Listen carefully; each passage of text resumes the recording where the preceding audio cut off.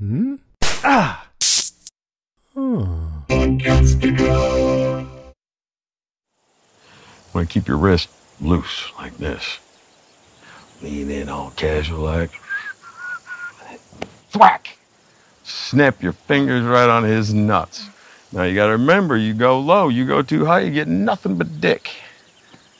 All right, let's see what you got. You're a natural.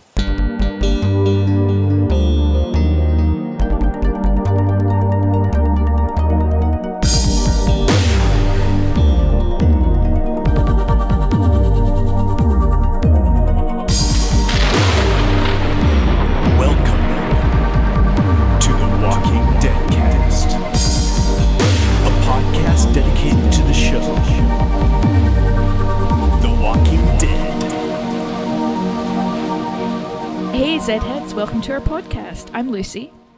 And I'm Anwen. And this is the Walking Dead cast, episode 377. Welcome, Anwen. Thank you so much. It's wonderful to be here. First time on Walking Dead cast. It is a pleasure to have you. Jason's having a well-deserved rest week, and we thought we would cast ourselves into the future, because it's Wednesday where you are. It is. It's Wednesday morning here, and I was just thinking, first time on Walking Dead cast, but you could probably make an entire episode just on the feedback that I've left in the last 5 years. I think you and our feedback is always appreciated because of our accents. So if you're not a fan of accents or ladies this episode, guys, you might want to give this one a skip because it's New Zealand, Scotland spectacular. Yeah, ladies with accents. Ladies with accents. That's the theme for this week. So without further ado, I guess I'll take us into the Deadcast Top 5. Attention shoppers, Deadcast Top 5 in 5, 4, 3, 2.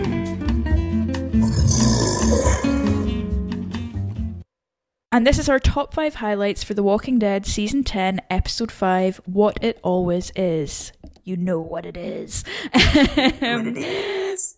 Out front, what did you make of the episode, Anwen?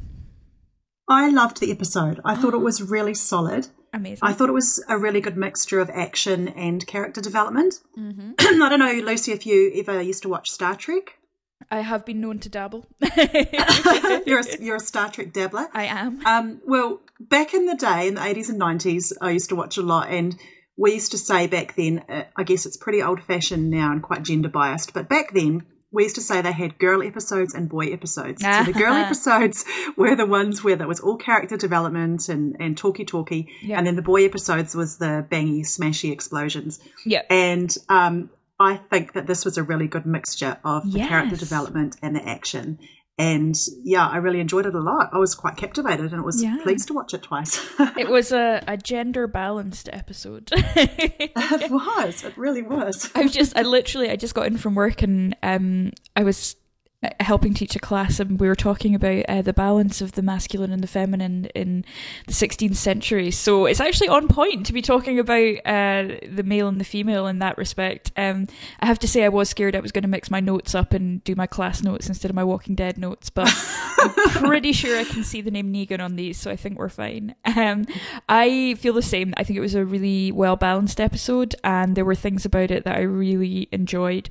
There were some little bits and pieces that I'm going to get into a little bit, but generally I think it was another strong episode in a run of pretty strong episodes from the Angela Kang era. As you are our guest, would you like to take us into your number 5?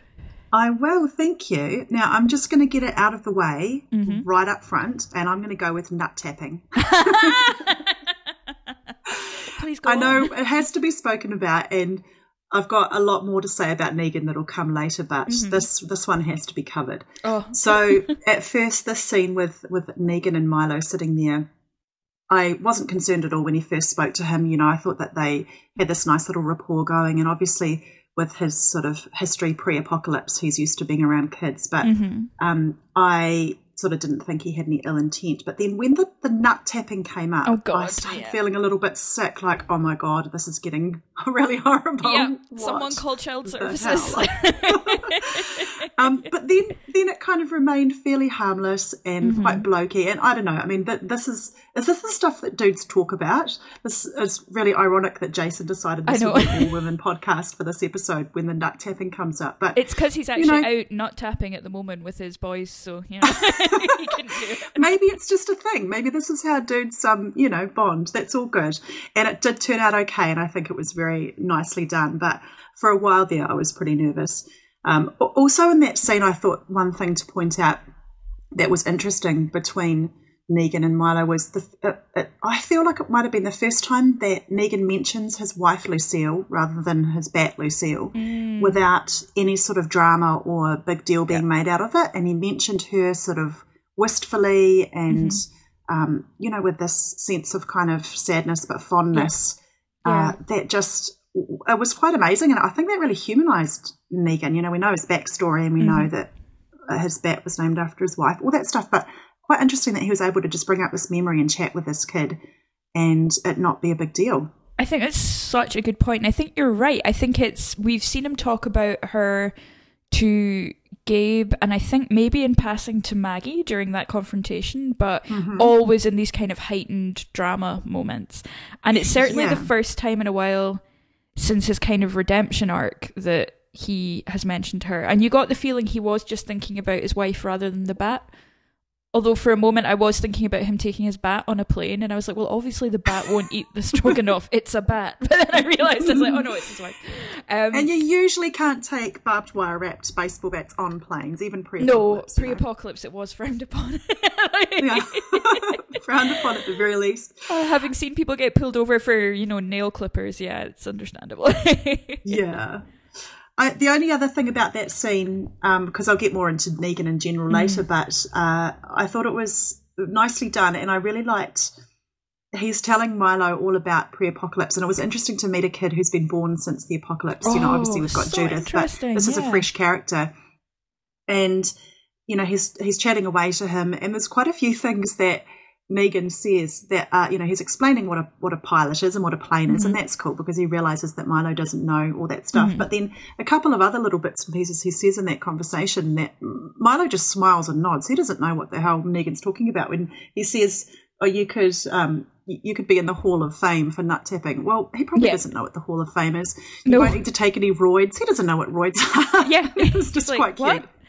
It's funny, we were talking a little before we went live on air there about Lord of the Rings, because Anwen's got so many cool Lord of the Rings stories, and one of the things I was laughing about the other weekend when we watched The Two Towers was there's a scene where one of the Uruk-hai or one of the orcs says, "Looks like meat's back on the menu."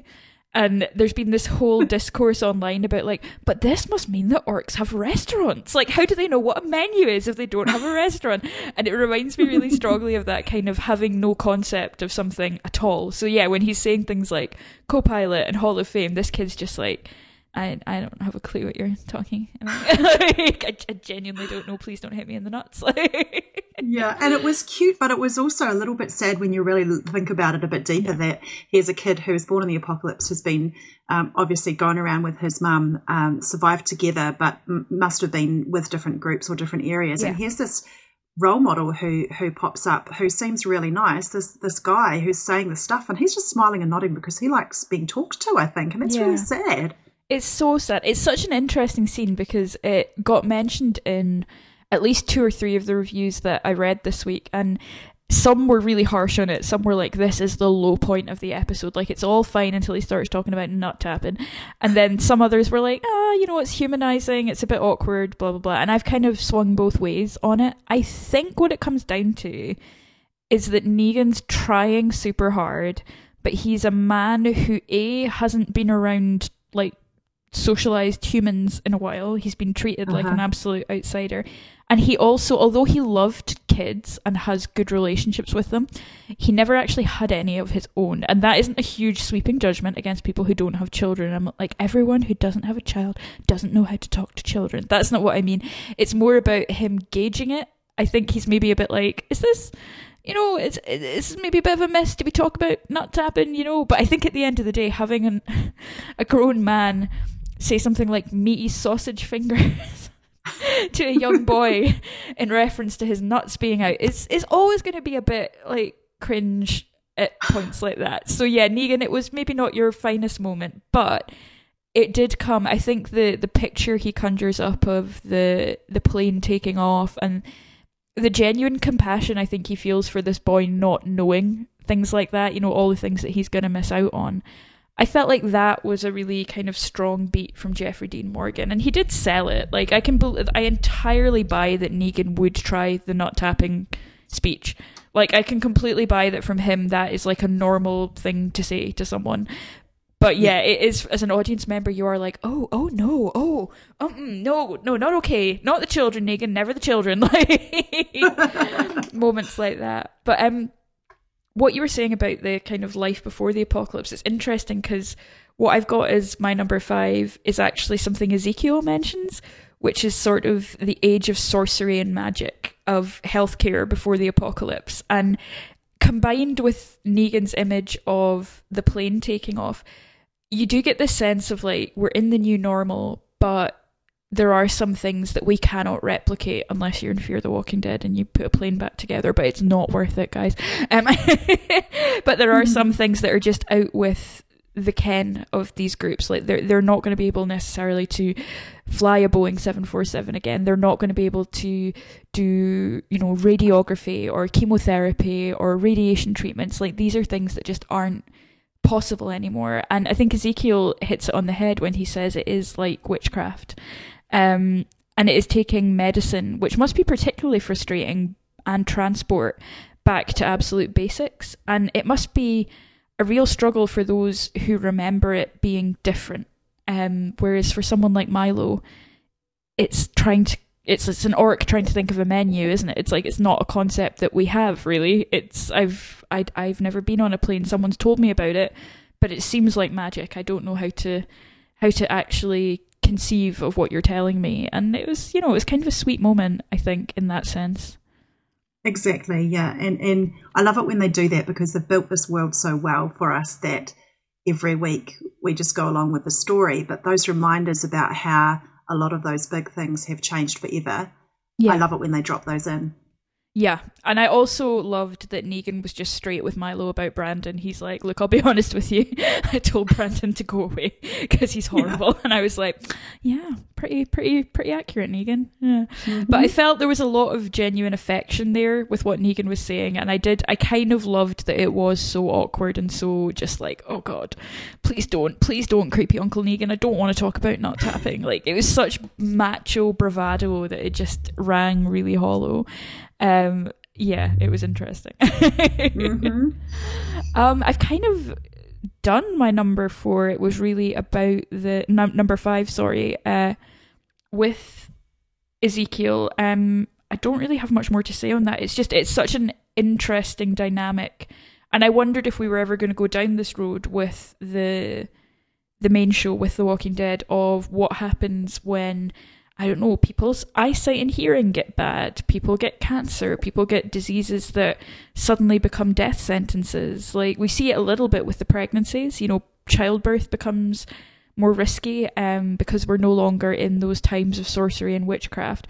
I wasn't hugely confident in Sadiq's immediate reaction to the cancer diagnosis being hypnosis. I was like, I was like, I don't know that's maybe, but at the same time I'm like, well, yeah, I mean, what do you have to go on? You can't, it's a very delicate surgery, you can't do that.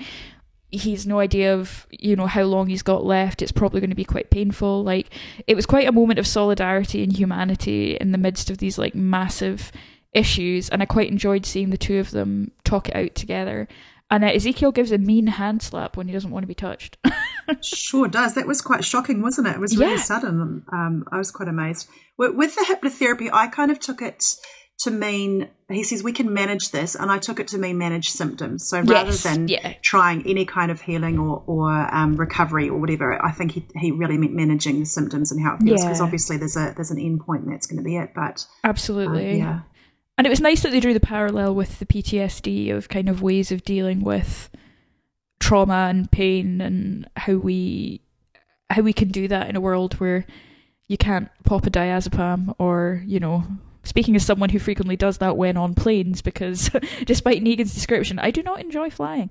It's it's a different kettle of fish altogether, and I like that. I liked having a scene between these two quite serious characters, or at least of late Ezekiel's been quite serious. And it was nice to see the two of them kind of have this moment of quiet together, and kind of the reference to Henry with the forged tiger, and just a few things clicking into place about why Ezekiel has been behaving the way he has, and that sense of foreboding that he must have. In some ways, I think we, Jason and I spoke last week or the week before about it being quite a quick turnaround for Ezekiel to go from being, feeling pretty optimistic to suddenly being potentially suicidal.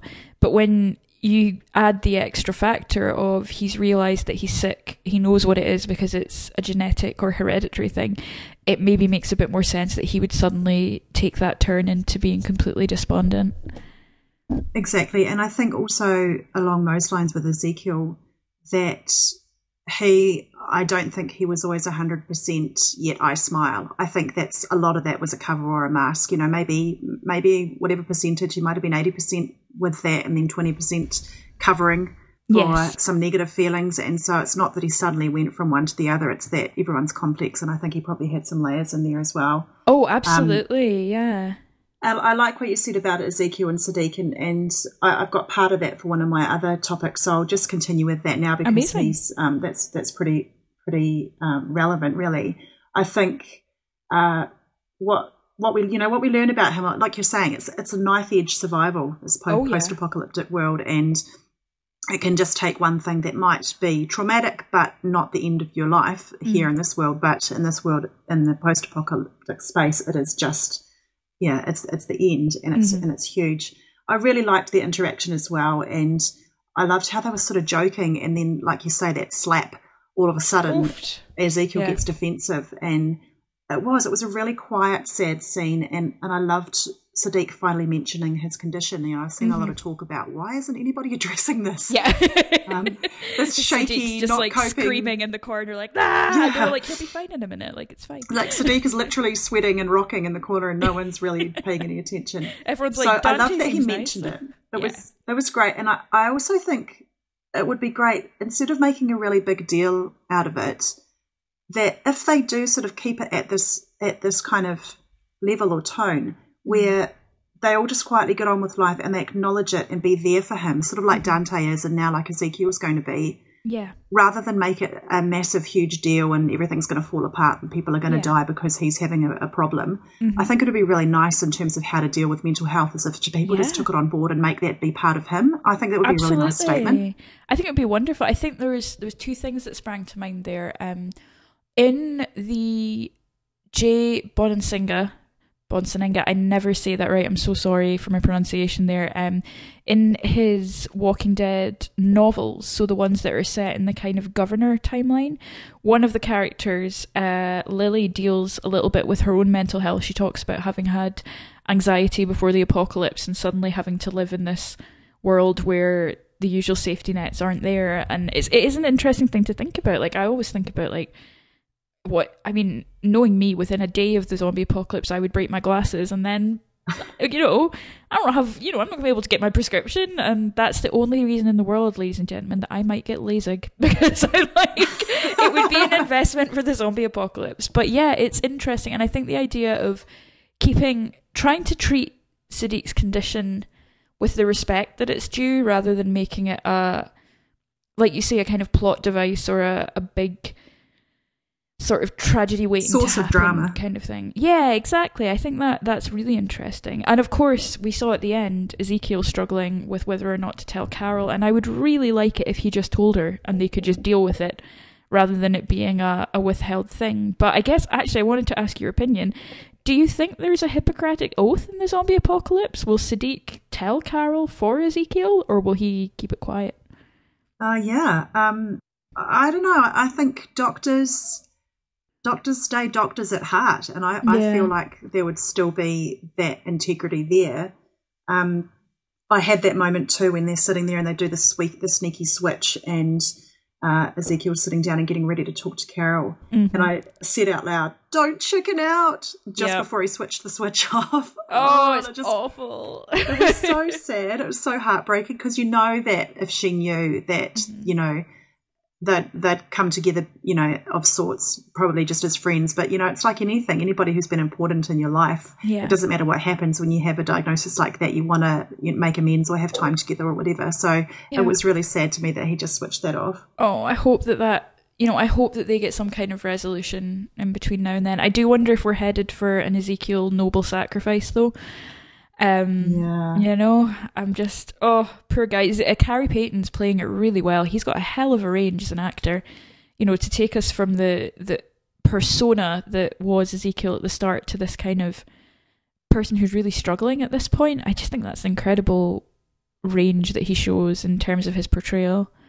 He's amazing, isn't he? What was your number 4? Okay, so my number 4 is the use of sound and silence in this episode. Oh, nice. And it was great because I noticed it the first time. So we watch, my husband and I watch the show on our TV, and it's quite a nice big TV, but it's not very new. So it's not high def, and the sound's okay, but not amazing. But I did notice the sound and the silence in the first time I watched it. The second time I watch it on my iPad with headphones. And that was amazing. And right from the beginning, so you've got Kelly in the forest, and she's running along, and then this ringing starts, and I had to ask my husband if he could hear the ringing, because it was so insidious the way it starts, and it was so piercing. And as you know, Lucy, and some people might know, I had a head injury 5 months ago, and I'm still got a few remaining symptoms.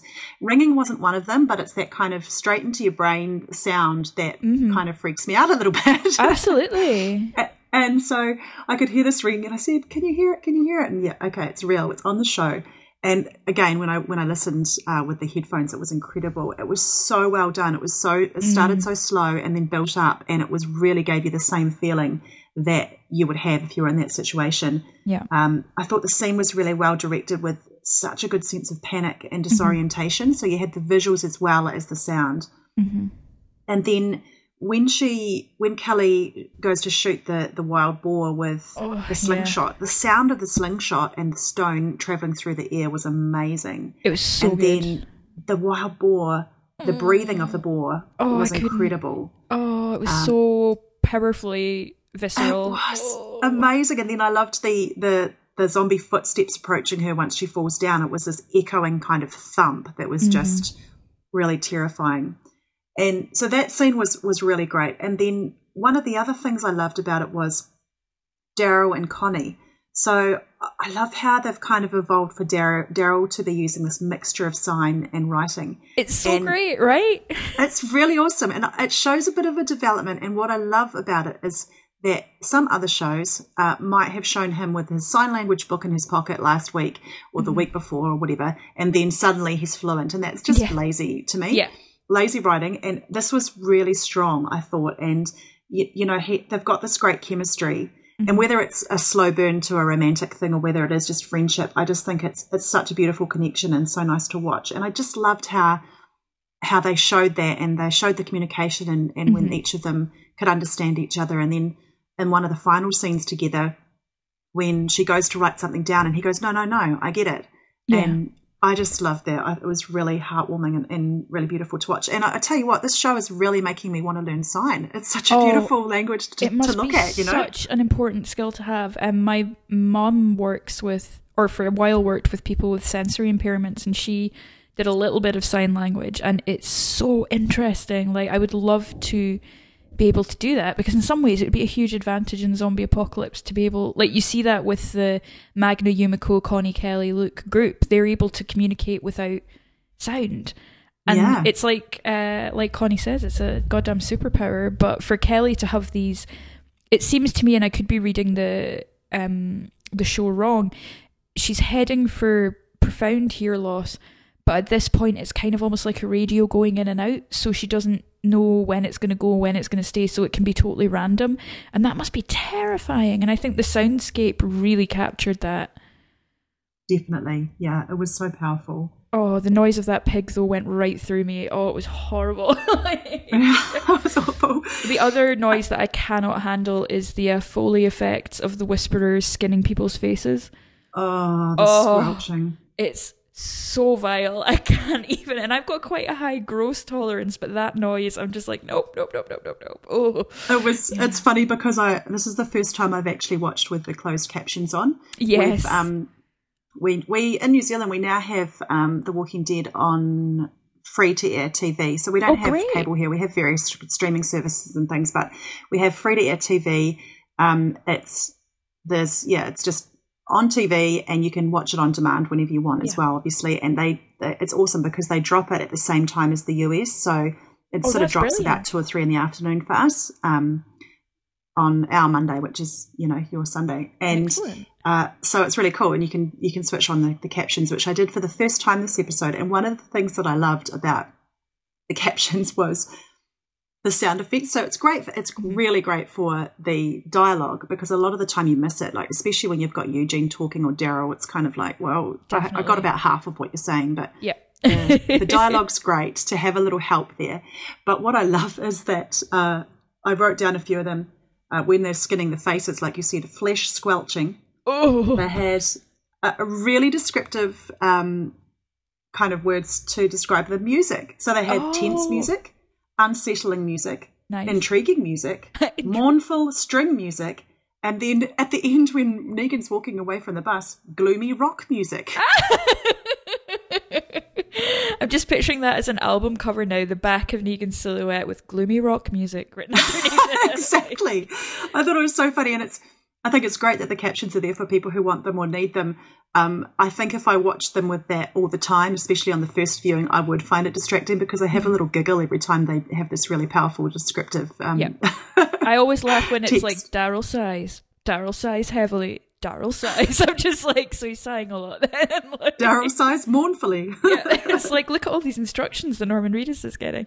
It's so powerful though. I was watching this episode and I was thinking about the hearing loss scenes and the scenes between Connie and Kelly and how powerful they are. And I was thinking about Sadiq and King Ezekiel having this conversation. And I was thinking way back to season 1, this show is so much more diverse now than it was back then. Like the kind of diversity of people, diversity of, abilities, the intersectionality that it shows are really great. Like given, that we started off with a primarily white cast aside from Glenn and T-Dog, a very worrying habit of just killing off the African American men, willy-nilly because like they just seem to, we couldn't have two at the same time, like one had to go. I just think the show has done a much better job in recent years of evening that out, and I felt it really strongly with this episode in particular. I was like, this is really bringing that kind of new era of The Walking Dead to the fore and showing that it can actually reflect society as it is, not as TV would have us believe it is back in 2009 or 10 that it started, 2010. So that was interesting, and I totally agree that the sound in this was just incredible. I love that. I don't know how they do the effect, but it feels like you've gone underwater or your ears have suddenly popped, that they do when Kelly's losing her hearing. It's like this kind of like almost like a noise and you suddenly can't hear as clearly. It's so powerful and so disorientating. It works really well, doesn't it? It really gives you that sense of what it would be like. 100%. And Daryl's mix of signing and speech is just perfect. And I loved seeing Daryl get excited about communicating something, because so often with Daryl it feels like people have to draw dialogue from him because he's quite taciturn and he doesn't like to speak. This is the first time I think I've seen him like excitedly telling a story, and it was quite endearing because it was pretty in character for Daryl to think that was a hilarious story. I mean, it was quite funny. And he was really animated, and I think that some of it was his eagerness to communicate with Connie, but also that it's almost that kind of, he's learning to sign, so he's sort of over exaggerating. So the action that he's showing for fishing, and I don't even know if that is official sign language for fishing, but everyone gets the whole move. But he does it massive, and then he does the lake massive, and then even when he said saved his life, he does the movements really big and it's exaggerated, and he's sort of like he's getting carried away because he's so enthusiastic, and it was really nice to see. It was just really nice. And, Dog, as usual, scene stealer. Dog did really well. We heard Dog breathing heavily at one point. I think that was a highlight of the episode. But I was thinking, Dog's kind of an asset in a situation like that of searching for someone. Dog being able to find Kelly. And I did wonder to myself if there's use for an assistance dog if you're hearing impaired. I know, guide dogs are famously used for people who have problems with their vision. And I know that assistance pets and assistance animals are kind of expanding now, so I wondered if there was any room for, would a dog be helpful to you in that situation? And my instinct is yes. For sure. Yeah, I guess the training wouldn't be as intensive as it would be now, or maybe it would be more intensive on the job training. What did you think about Magna and Kelly being the ones stealing supplies?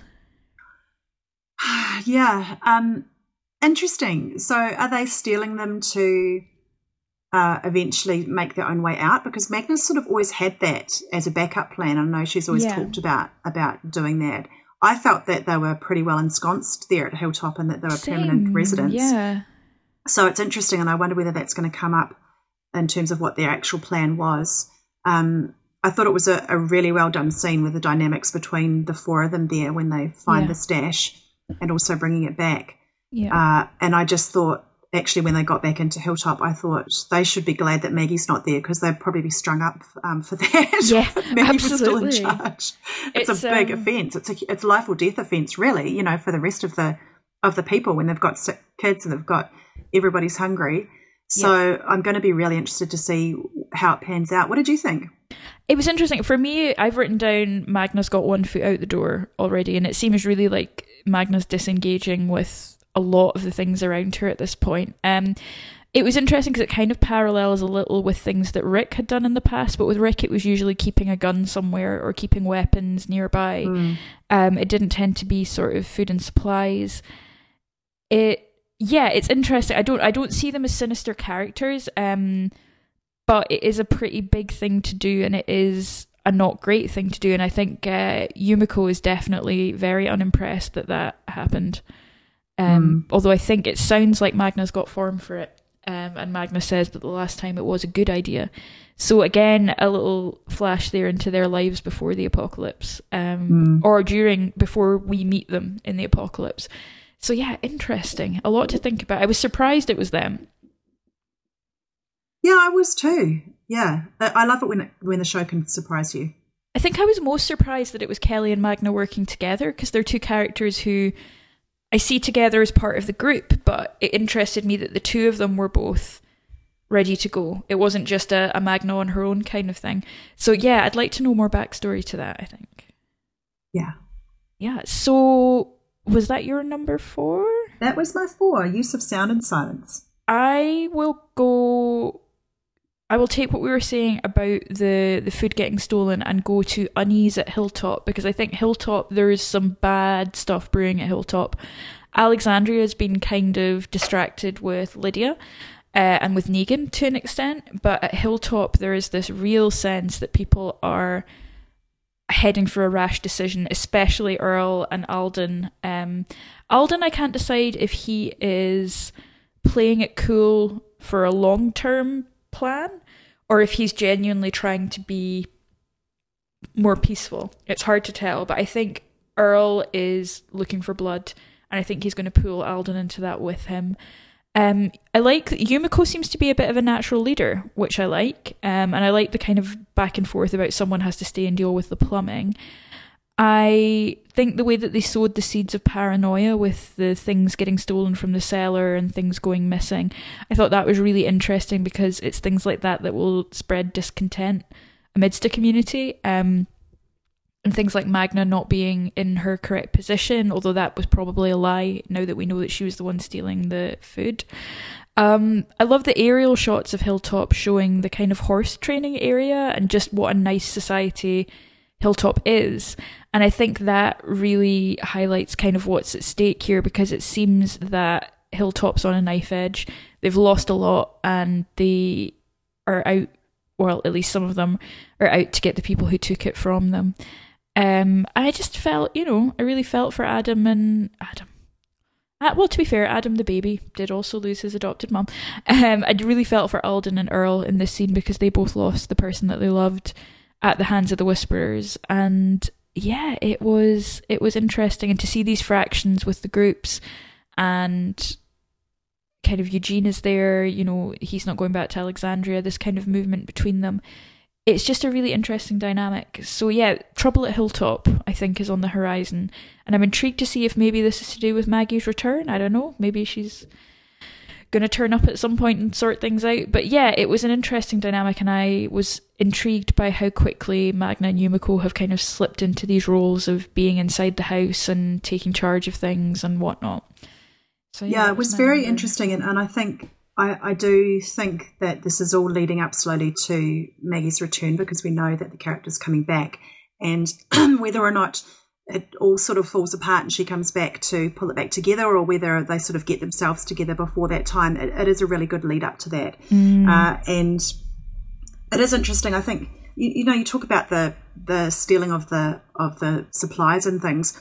That's one thing that would definitely create disharmony within a group.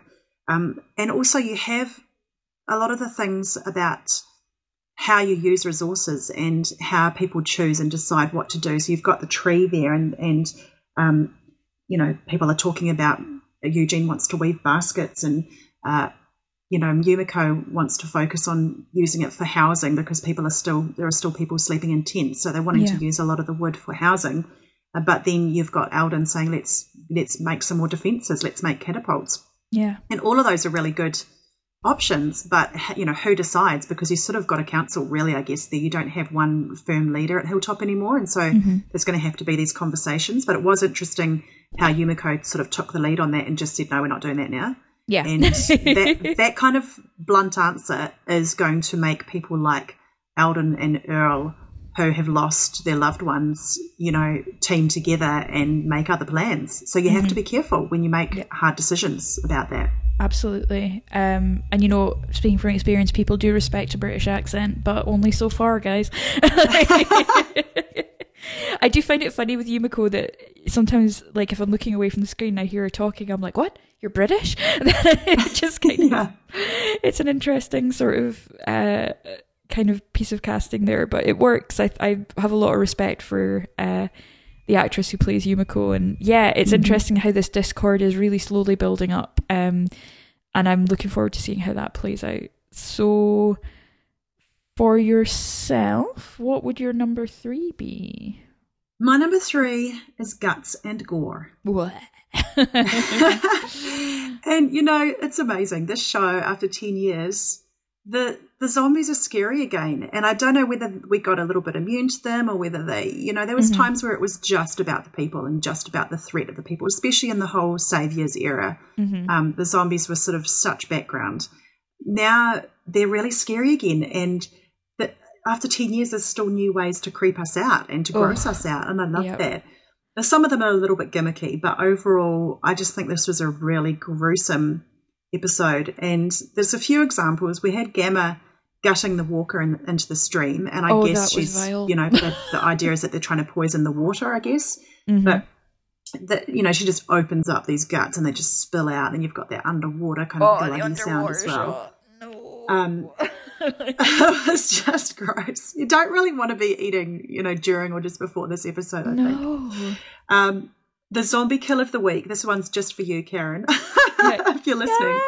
The bus door zombie. Oh my gosh. So when Negan squelches that zombie's head in the bus door over and over again, and you just keep thinking, that's got to be it. That's got to be it. That's got to be it. No, they keep going. He's done now, and man. It is just mush. It was amazing. It was so well done. So gross. You had the old kind of gimmicky trope that we get sometimes, you know, how you get blood splatter on the camera. Yes. And this time we actually had the blood completely covering the camera when Negan severs the head of that zombie with the barbed wire. And this is one of those ones that I do feel it's a little bit gimmicky. You know, these guys have got really squishy heads at this point, and he had a stick right there. It was quite pointy. He could have just tapped it lightly and this Z would have been gone. But, of course, there's barbed wire, so this is a cool kind of kill. We'll do the garroting technique. He grabs it, he twists it around, and then pop. And the blood all over the camera. And then, of course, just to top it all off, he stomps on it. Oh my God. It's like, Negan, come on, mate. Like... And it's everywhere. Yeah, it was really amazing. And then, of course, we had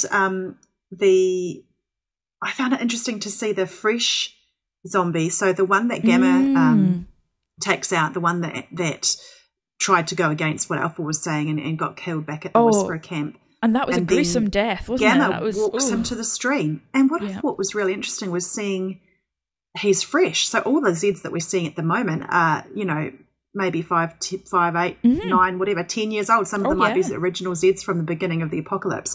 And they're all deteriorated and they're all desiccated or rotting and bits falling off. And he was quite fresh, and it was quite interesting to go back to that again and think, oh, that's how they all looked at the beginning. So I love that they did that and they made that demarcation between him and all the other zombies.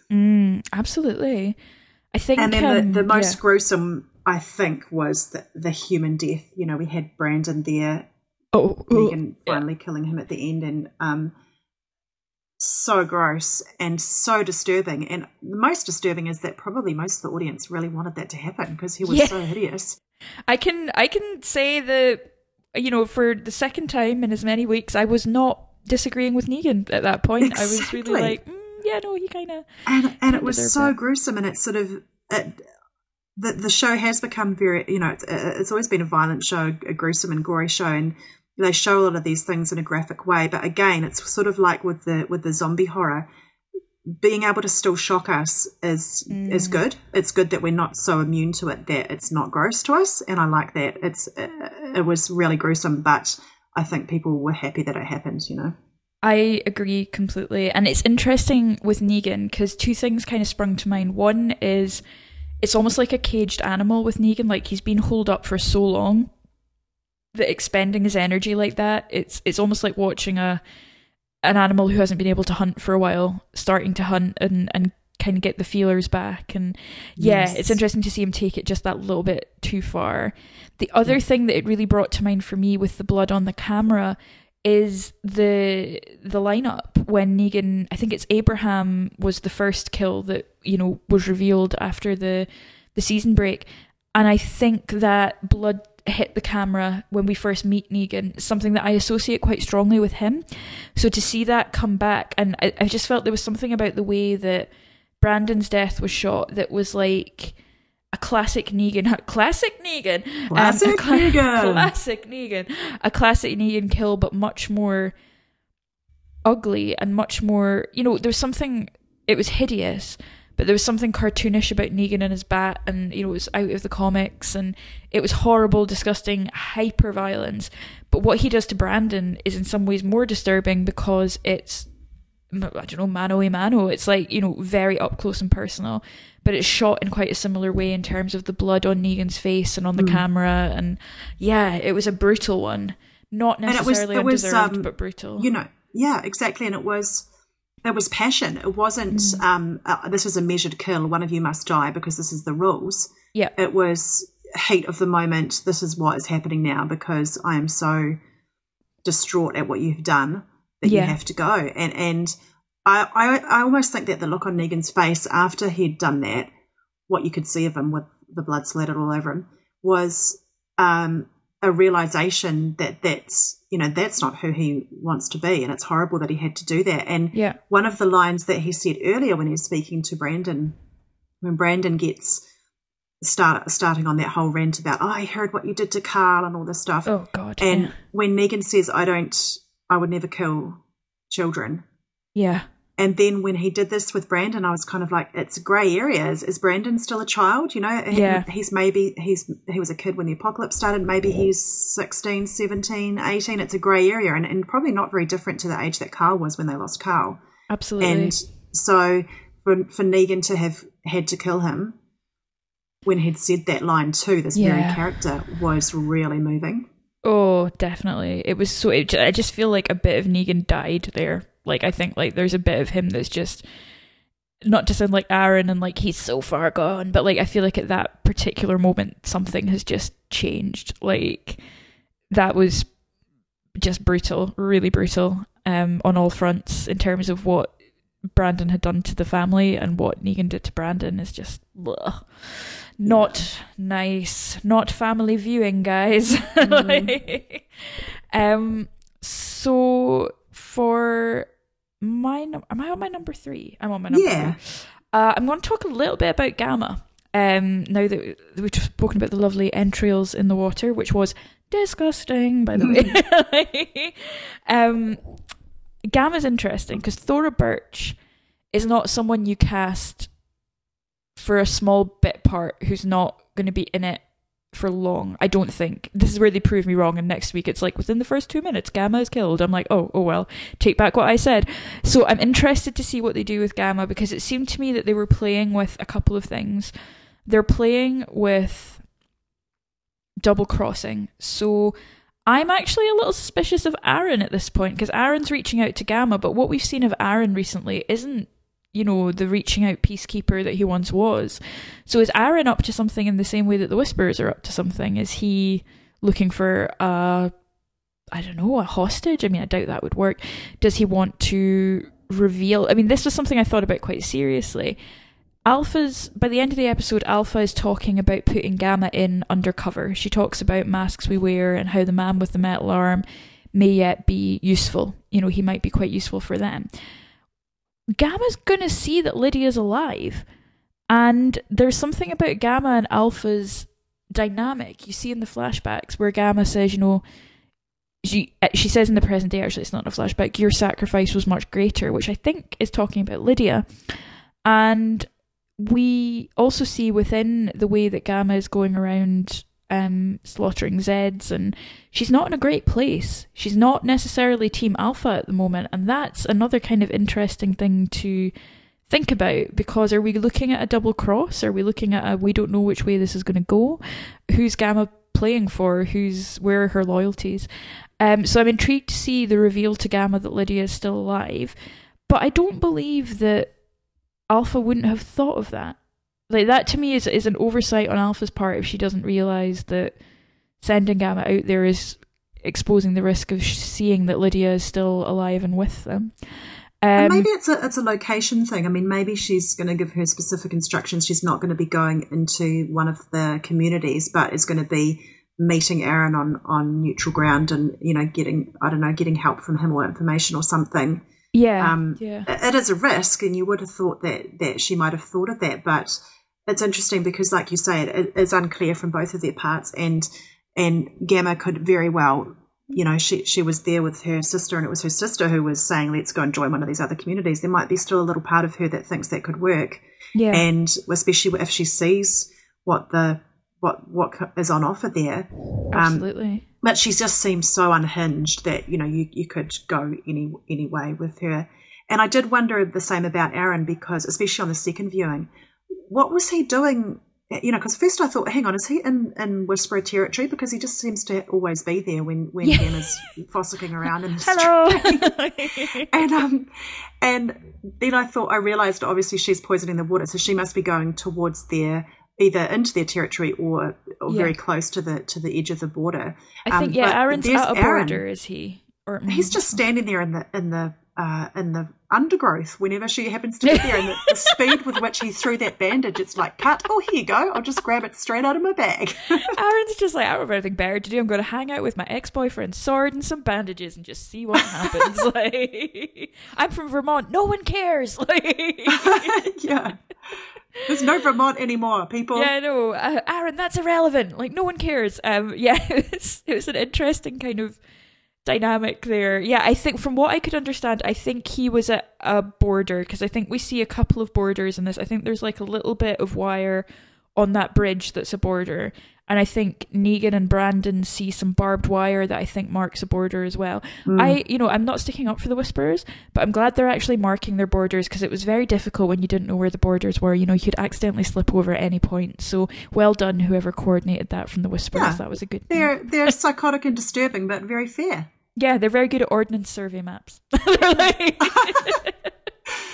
But yeah, it's kind of like, what is actually Aaron's game being out there? Why it wasn't really clear. They obviously have scouting missions or hunting or whatever, but they talked about Kelly and the other group being out hunting, but he did look like he was more spying or looking out or doing something, and it wasn't made clear. So it's going to be interesting how that pans out.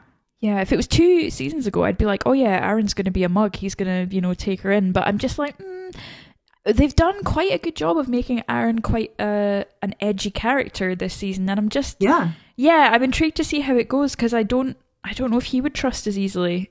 So it'll be an interesting dynamic to see. And Thora Birch, I have forgotten to mention in previous weeks, Thora Birch is just one of my favourite films when I was like a moody student, kind of late teens, was Ghost World, because I just wanted to dress like Thora Birch's character in Ghost World. Which in retrospect is quite a problematic film, but she is a bit of an icon, and I just want them to use her as much as they can, and I'm really excited to see where Gamma goes. The scenes with the Whisperer dynamics are really interesting as well, because there's so much discontent there. There's discontent about Beta's not happy. The guy who ends up getting his throat slit is clearly trying to suggest different things. Alpha is just a stone cold.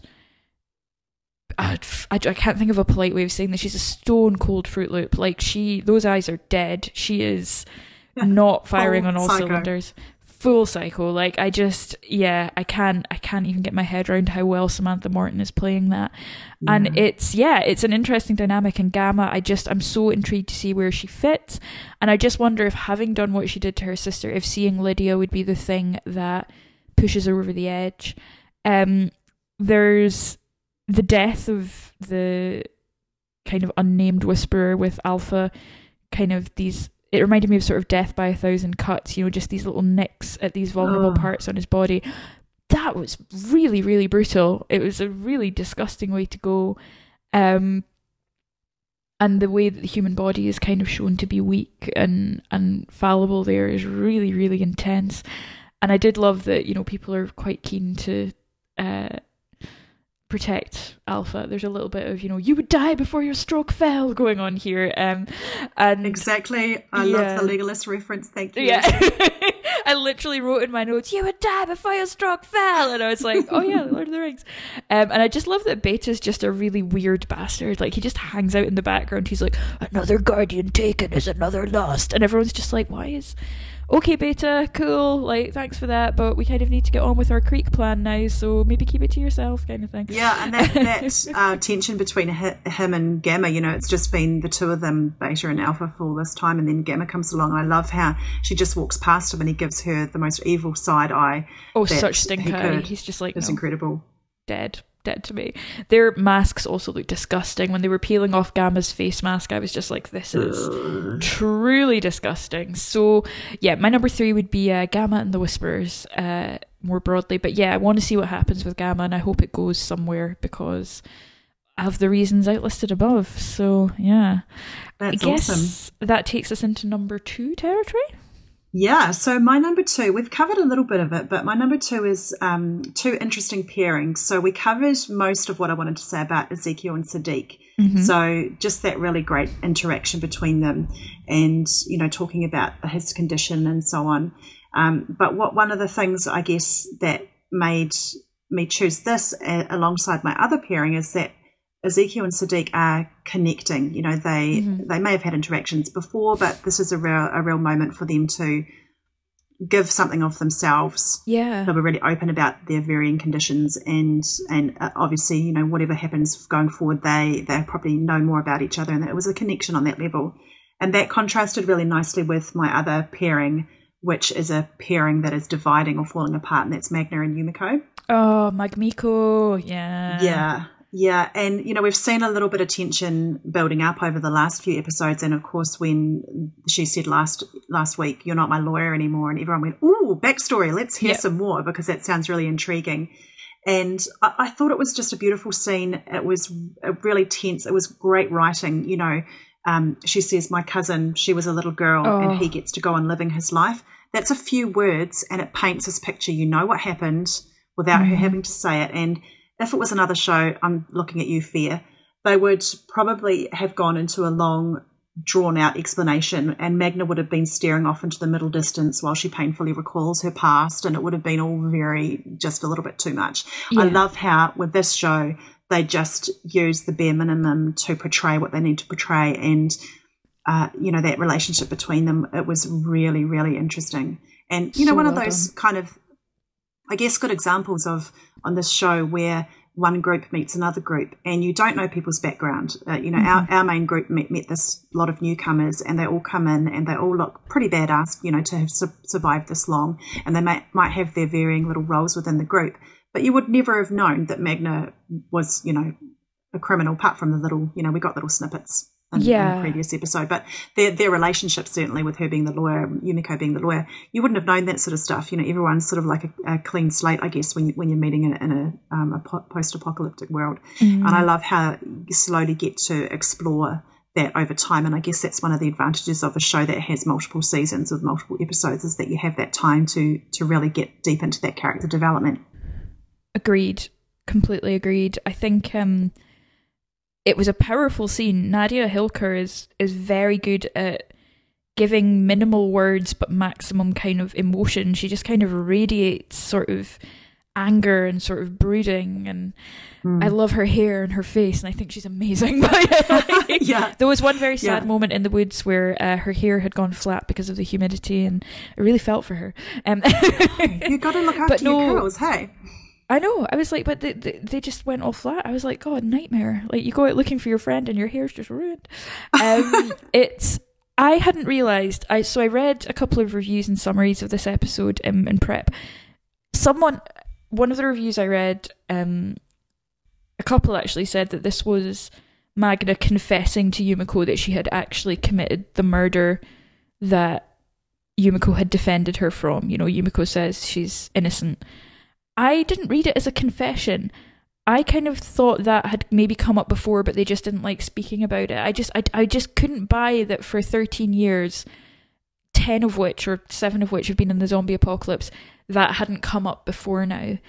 And I felt like Yumiko's reaction, maybe it could be read either way. She says find somewhere else to sleep tonight. But the way Magna says, that look, we've both killed people and still that look, that made me feel like maybe this was a known thing beforehand. I don't know, maybe it was just played more realistically. Maybe it was just played as, this is me finally confessing what you kind of suspected already.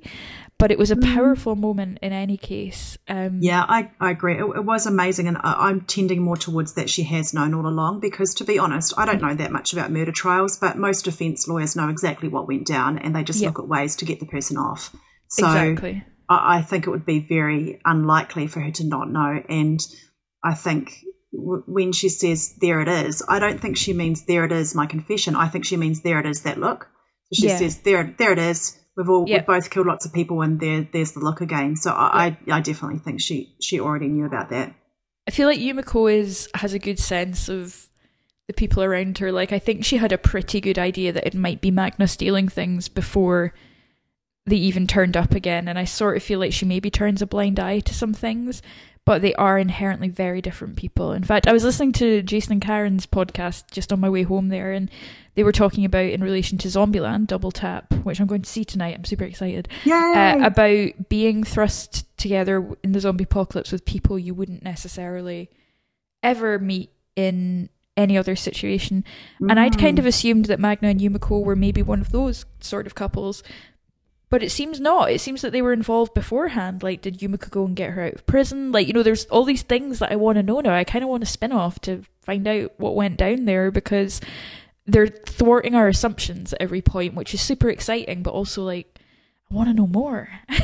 Yeah, absolutely. Yeah. All right.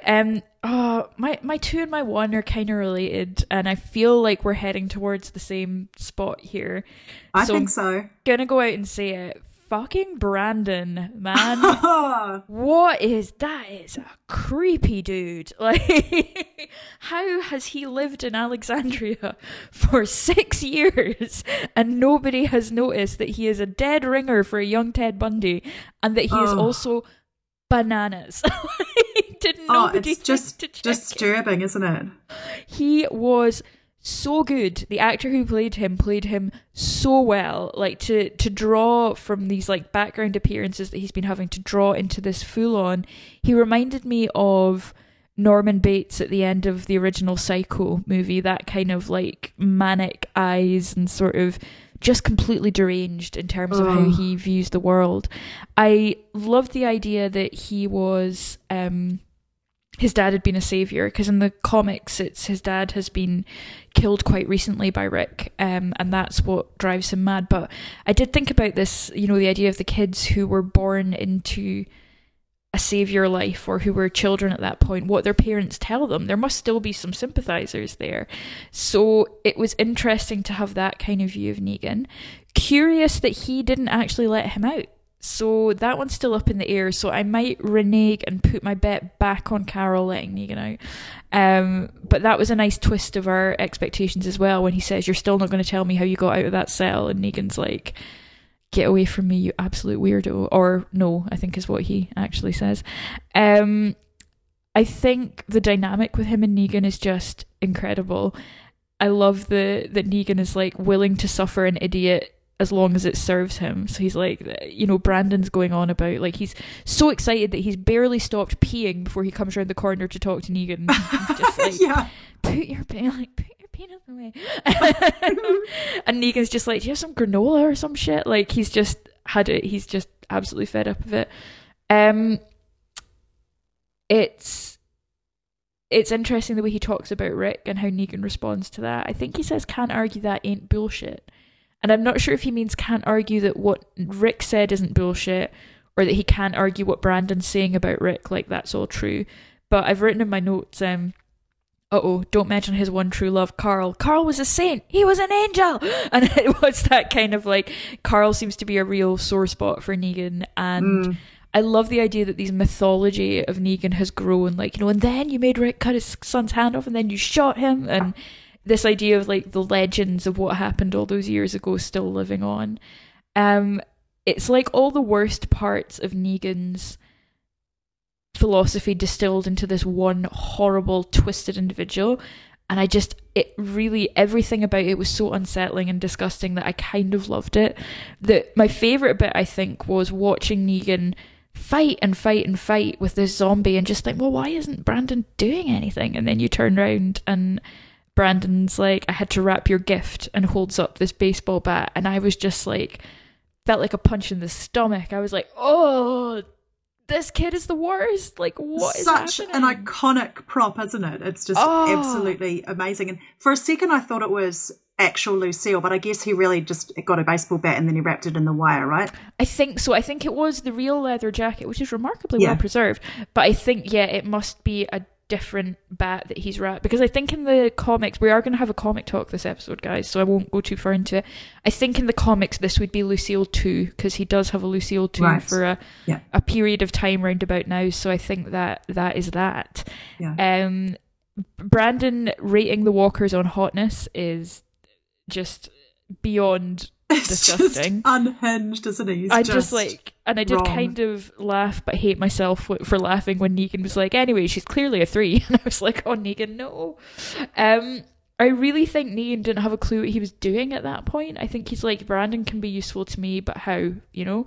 And that kind of rolling shout of, "Damn, classic Negan," is just so like what mad Negan fans like to shout when things happen. And it was so interesting to me to see this kind of real life fanboy there with him, and Negan, who's tried so hard to escape classic Negan, is suddenly like confronted with this kid who just believes everything he says is like gospel. You're right, absolutely right. And I agree wholeheartedly, and I actually had this written down as part of my number one, was Negan as urban legend, you know. And you're seeing him through Brandon's eyes, and the stories grow in the telling when all these kids, you know, there's this fan worship kind of view. Oh, completely. Because, you know, the teens like to obsess about things, and in this world there's no rock stars or actors or YouTubers for them to idolise. So exactly. Here's Negan, and I think that what's so disturbing about the way Brandon was with Negan was that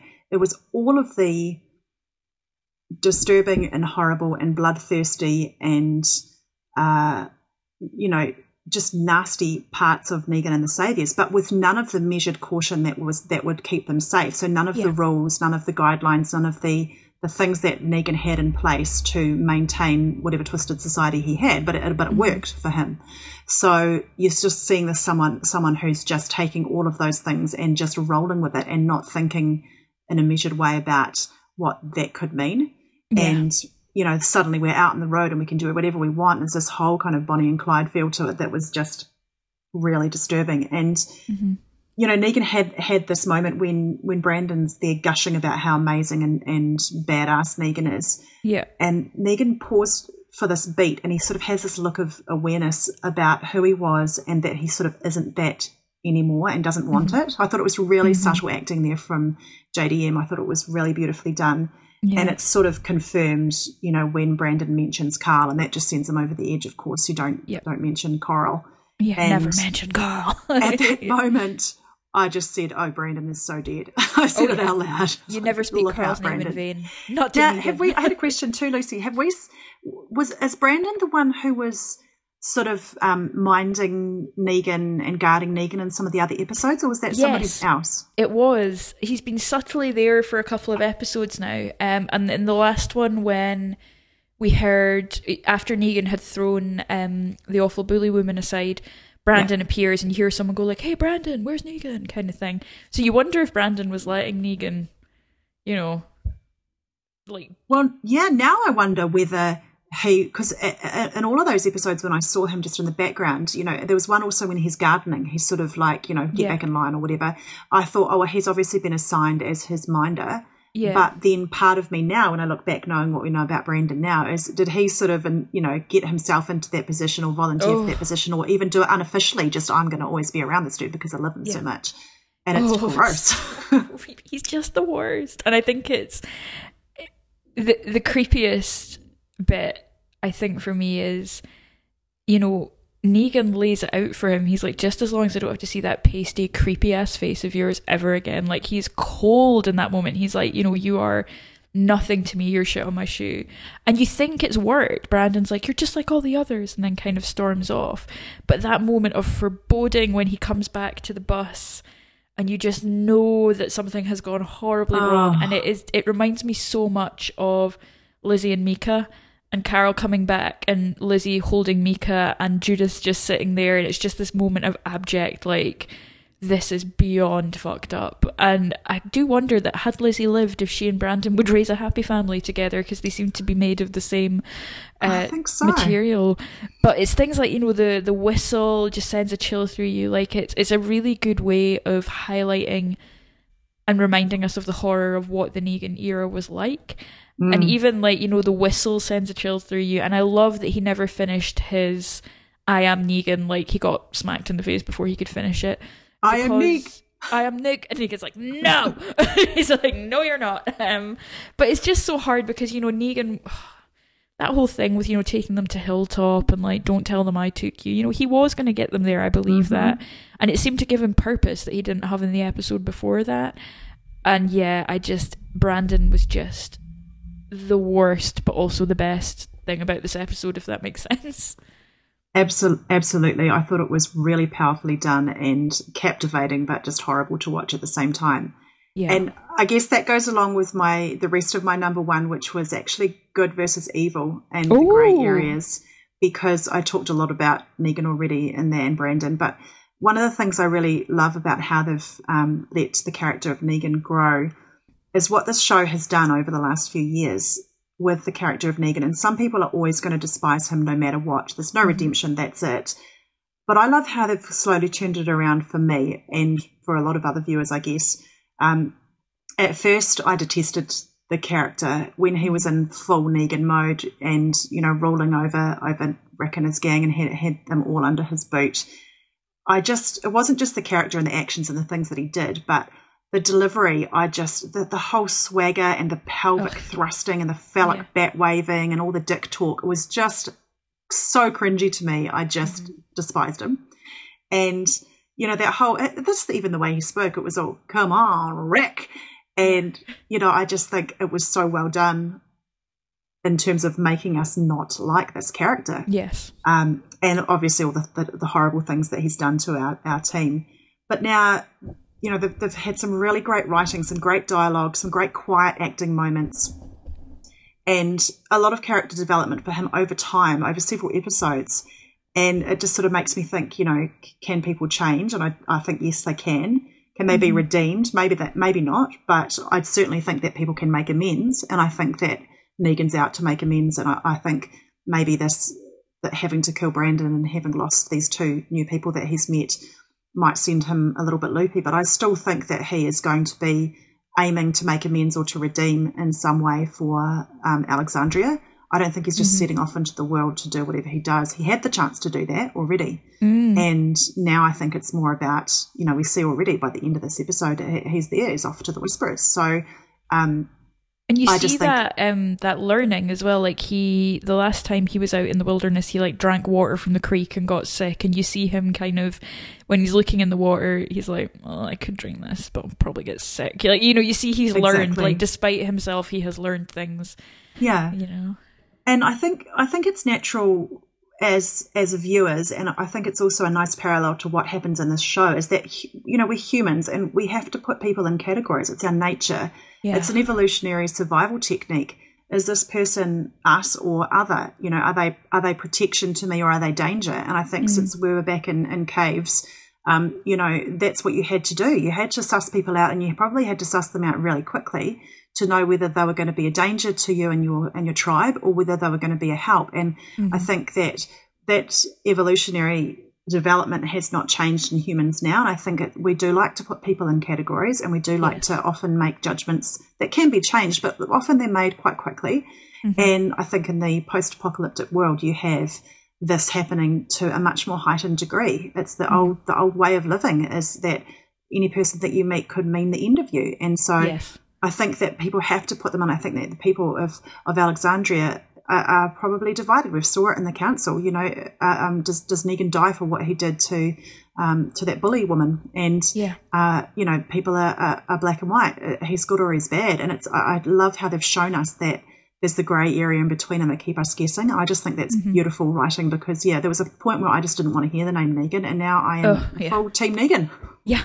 Isn't it wild? It's such a weird turn. I think great, because my number one was Negan. So this ties in really nicely. I bet Jason never thought I would say that. Number one is Negan. One thing I'll say is I think Jeffrey Dean Morgan is an exceptional actor. And I would not have said that 2 seasons ago, because like you, the Negan shtick was so caricature and to be fair, it's a huge role to fill. Compared to showing how he is in the comics, his physicality, his size. In the comics, Negan is stacked. He's built. He's this big bulky guy. And seeing kind of the way, I think it was a fine Negan performance, but I think it got tired quickly because it's one note.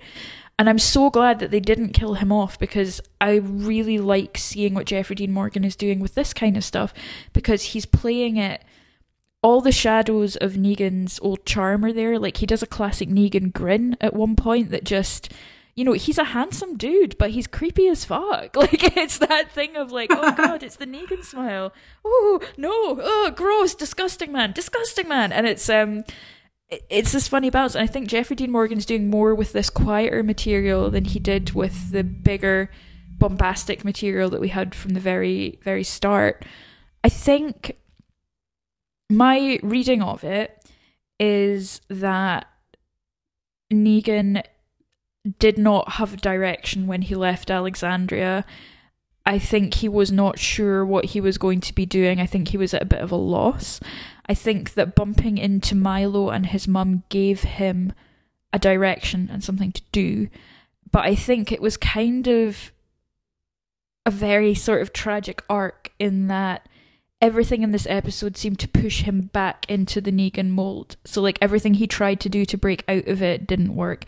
It's it reminds me of Monty Python and Life of Brian, where everyone is convinced that this guy Brian is the Messiah, and it's he's the Messiah, he's not the Messiah, he's a very naughty boy kind of thing. And with Negan, it's everything he says, Brandon is classic Negan, of course Negan would say that, this is a Negan test, and he's I don't know how to get out of this trap, how can I break free of this? And there was just basic things like his knife breaks, so he's got this weapon that he doesn't want to use, but he's going to end up using that baseball bat again by the end of the episode. Like, that's a certainty. And yeah, these things that just keep narrowing him down onto this path of the person that he once was. I think at the end, I know the motivations are slightly different in the comics, and I'll leave that for Paige and Cindy to talk about. But it almost, part of me wondered if it was a suicide mission at the end when he swaggers off with his jacket and bat, because it's such an iconic shot of him walking off into the sunset. And my partner, who was watching it with me, he was like, oh yeah, he's off to get himself killed with the Whisperers. But then another part of me was like, Negan, I don't think Negan now would cross that border and endanger the lives of everyone back in Alexandria for no reason. So part of me thinks that he's actively looking for the Whisperers in order to do something. I could speculate, but I'm not going to because no spoilers. His crossing the border was very interesting because he used old Negan dialogue and old Negan mannerisms, and it just sounded weird. And I think it was meant to, like, having him say that, like, things like literally that he'd said to Rick, like, little pig, it sounds so hollow and strange. So seeing him move into that enemy territory in that way was really chilling. And also interesting because that's kind of his mask, isn't it? So he's going into this place where people wear masks and they have this persona. He's putting back on. I don't think it's him anymore, and that's why it feels weird. And I think that's just really bloody good acting. He's putting on his Negan mask to go in and do what has to be done.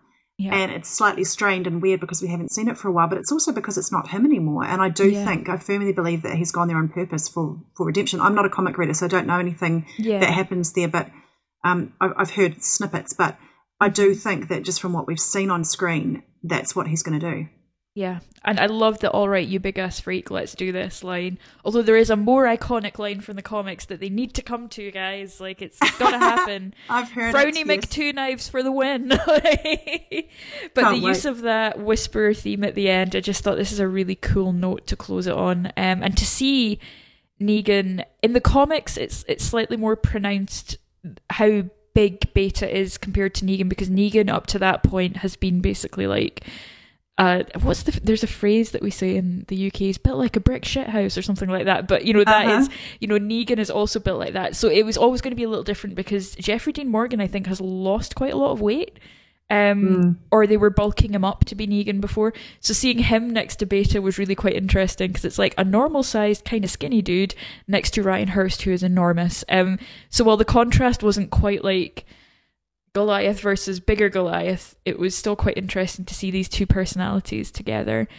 I'm really, really intrigued to see where they take it. I don't know that Negan is ever, fully redeemable, particularly in the way that he treated women and what he did with his wives. But you can see in this one that he's trying his best. Whether or not we get down with forgiving him or not, he is trying. But it seems that the world maybe doesn't have room for him to try at the moment, which is kind of tragic in its own way. And the foil of him and Brandon was just perfect for this. Just the disgust that he felt for him is brutal. I think that's it for me on Negan there. Just an interesting kind of place to leave him, and to see what happens in terms of going forward and him with the Whisperers. Because I feel like the Whisperers are not going to love him, but who knows? Maybe they'll really like him. It'll be interesting to see him up against someone like Alpha or Beta and how that's going to end. All right. Do we have any notes?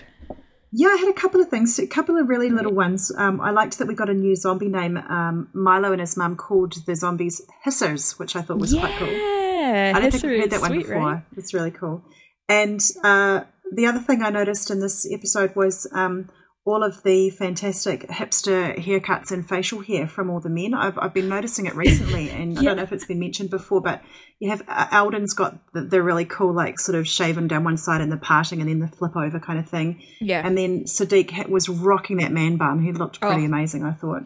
And then, of course, Aaron's beard, and it's not just this really fantastic full beard. It's that kind of sculpted where it's sort of almost pointy, like forward a little bit. I just thought with the short haircut, it's just top notch. It's cracking. There was also a guy, the one that comes in from the Kelly search party, I genuinely thought for a moment that he was wearing, this is going to show my age, so in the 90s or so, boy bands went through a phase of wearing a kind of Kangol hat, which was sort of like, you know what I mean, like a little flat totally. cap.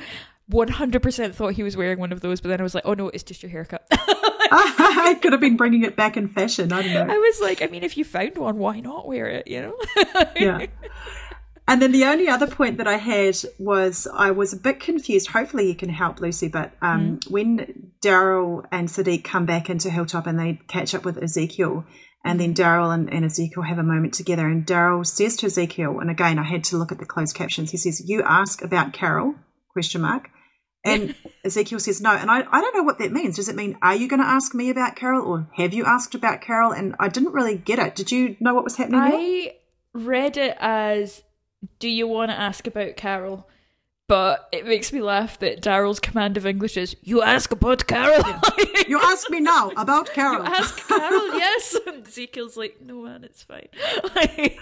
Yeah, it is. It's like a bad Monty Python accent or something. You ask me, yes, no. You ask Carol, yes. So yeah, that was how I read it. But it's, oh my god, I mean, who knows? I didn't have much more. On the credits, Silence the Whisperers is now on the walls of Hilltop and the Alexandria Windmill, which is cute. I like that they're adding new things in every week.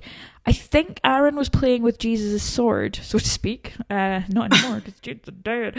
But I think when we see him practicing sword play on the bridge, I think that might be Jesus' sword that he's using. Aww. I like that there were spider webs in this. I'm not a spider fan. I'm quite scared of them. But the symbolism of the spider webs near Aaron and Gamma, and in the start when we see Kelly in nature, that was pretty cool. Rosita's sick, which is interesting. Dante just mentions it in passing. He just says Rosita's caught some kind of bug. She didn't want me to tell you. I was like, oh. I enjoyed a bit of Dante on the radio. I'm a Dante fan. What can I say? Yeah. We also got a view of Brianna, who we've not seen in a bit. She used to look after baby Herschel when he was little, and she is not a big comic book character, but she's somebody who appears.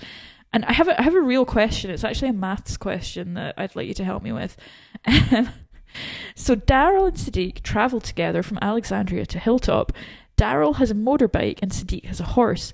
So is Daryl going very slowly on his motorbike to keep up with Sadiq and the horse? Or is Sadiq and the horse going really quickly to keep up with Daryl on his motorbike? Or do they travel just separately but arrive at the same time? Answers on a postcard, because I'm very confused about this. Yeah, I was confused, and I was also confused by them setting out at night. And I thought to myself, okay, so you've got a motorbike, a horse on paved roads, and a dog in the middle of night. That's going to draw every last dead thing out of the woods. Yeah. What the Literally. hell?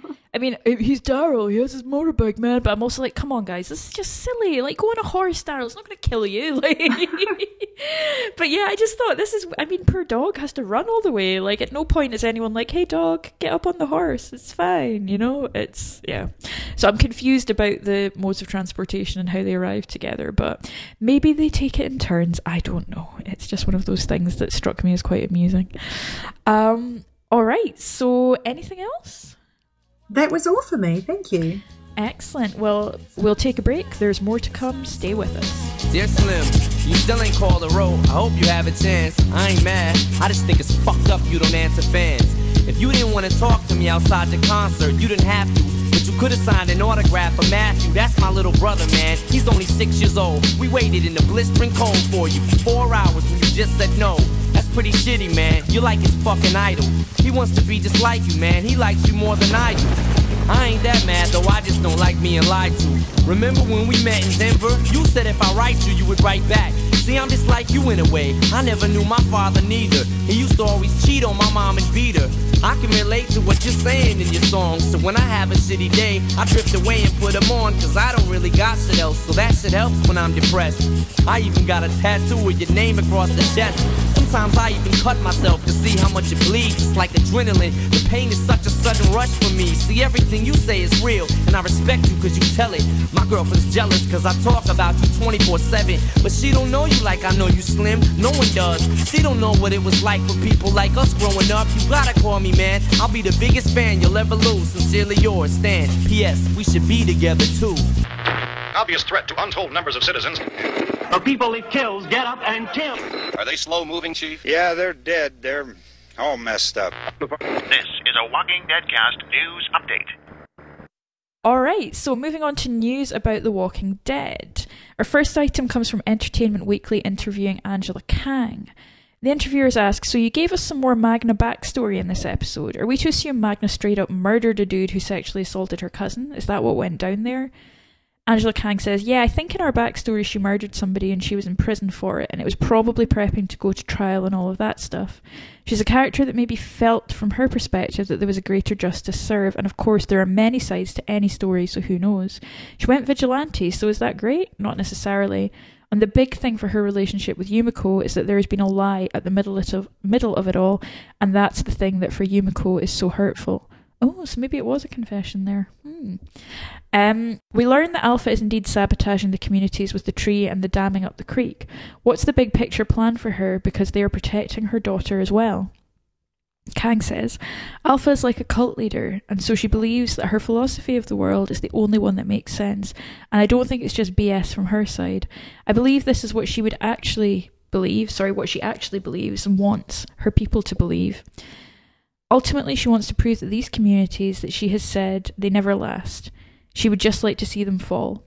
But the thing that would really most make her point is if they tear themselves apart or if they seem to fall on their own, and maybe she's hastening it. But ultimately, in her mind, it's all going to come apart. Interesting. That sounds like they did intend for Yumiko to not know about Magna. Yeah, that's interesting, isn't it? I think as well, one thing I didn't mention in our main things, yes, with Alpha, she talks about the clever ones leaving the communities and coming to her. So I'm like, is she looking for people or is she looking for chaos? Like, what will she do to the people who come? Will she turn them into whisperers? You know, what's maybe she doesn't even have a plan. Maybe it's just that psychotic cult leader thing that, you know, that we are so amazing that they will be drawn to us. I don't know. Yeah, it could be just a hubris thing. We are so cool, they can't help but join us. All right, next item. The next item is from uprocks.com. With The Walking Dead streaming on Netflix and Fear on Hulu, some may be wondering where the new Walking Dead spin-off, due out in the spring of 2020, will end up. The answer is none of the above. During an earnings call this week, AMC Network's CEO Josh Sapan revealed that while licensing rights to the series would go to Amazon for international distribution, they would not be licensing it elsewhere domestically. They're keeping it to themselves. So, domestically, we will not sell the SVOD rights to this third Walking Dead series, Sapan said in the call. But rather, the series will be used to fuel our own platforms, both streaming as well as linear, as we window it and take full advantage of the opportunities that it presents to us. In other words, while everyone else is moving towards streaming, AMC hopes to use the third series specifically to beef up cable subscriptions. And when Sapan says they want to use it to fuel their own streaming platforms, he means AMC Premiere, which is a commercial-free version of the channel available for $5 a month. The catch, however, is that in order to receive the cable-free version, one must already have a cable subscription, so there will not be any way to see the spin-off series without subscribing to a cable service. I'm so bored of subscribing to things. And we were just talking about hubris. I personally think this is a little bit kind of, if we build it, they will come, and I just think that people are so used to streaming services where that you pay a small monthly fee and you get a massive amount of content that, if I don't, are people going to be paying that to just get this? I just think it's going to increase torrenting, to be honest. It's so difficult. Like the other week, I was trying desperately. So we moved obviously from the UK to Canada, and so Netflix changes depending on what country you're in, which I had realised, but there were some things. There's a show I really love called Crazy Ex-Girlfriend that was available on Netflix in the UK.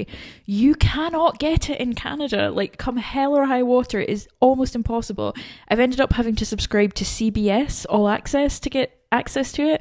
Another streaming service that I don't particularly need to be subscribed to. You could even, it was the first show where like you can't even really buy DVDs of it, and it drives me nuts because our main TV isn't Apple TV, so buying on iTunes is, but it's just, anyway, it feels like the market is getting a bit oversaturated, and I feel like I'm with you. I think that might be hubristic on AMC's part to be like, yes, people will want a cable subscription now. It's, will they though? Yeah, it's a bit overwhelming, and again, like I said, especially, here in New Zealand, we have it free to air, but there are shows that are like that you kind of think, well, we've got a couple of different streaming services, but where's the limit? Where do you actually stop? And one solution for you, Lucy, might be move to New Zealand, because I think that show is on New Zealand Netflix too. So we're probably quite similar to what you guys had in Scotland. Thoroughly recommend it if you haven't watched it already. It takes a couple of episodes to get into it, but it's one of the smartest comedies I've watched in a while. Maybe I will move to New Zealand. I think that, Canada's been great. It's been a good 10 months, but the snow's come, and I think it's time to just head to Hobbiton. So I'm on my way.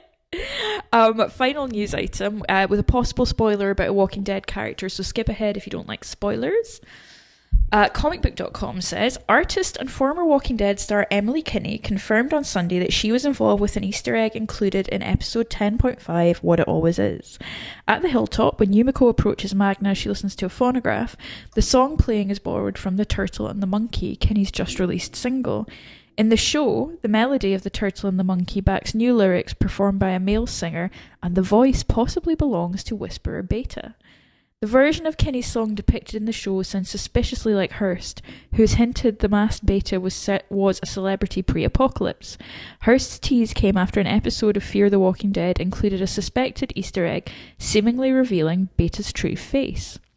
In Fear 514, Today and Tomorrow, a spilled pile of country records revealed a look at the cowboy hat-wearing singer that looks like the bearded Hearst. In Walking Dead 10.5, the voice on Magna's record sounds like Hearst, and the episode's version of the song produced no results on Shazam. Another possible hint comes when the singer of the specially recorded version croons the lyrics, "You're hard of hearing when I'm whispering love songs late at night."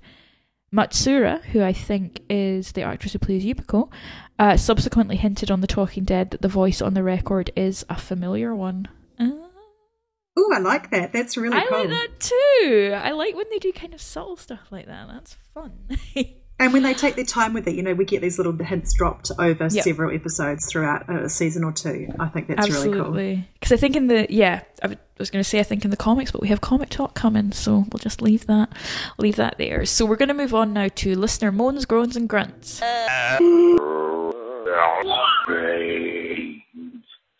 All right,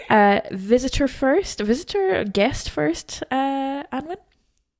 Christina Elaine says, I loved this episode, minus creepy Brandon. So sad about the king.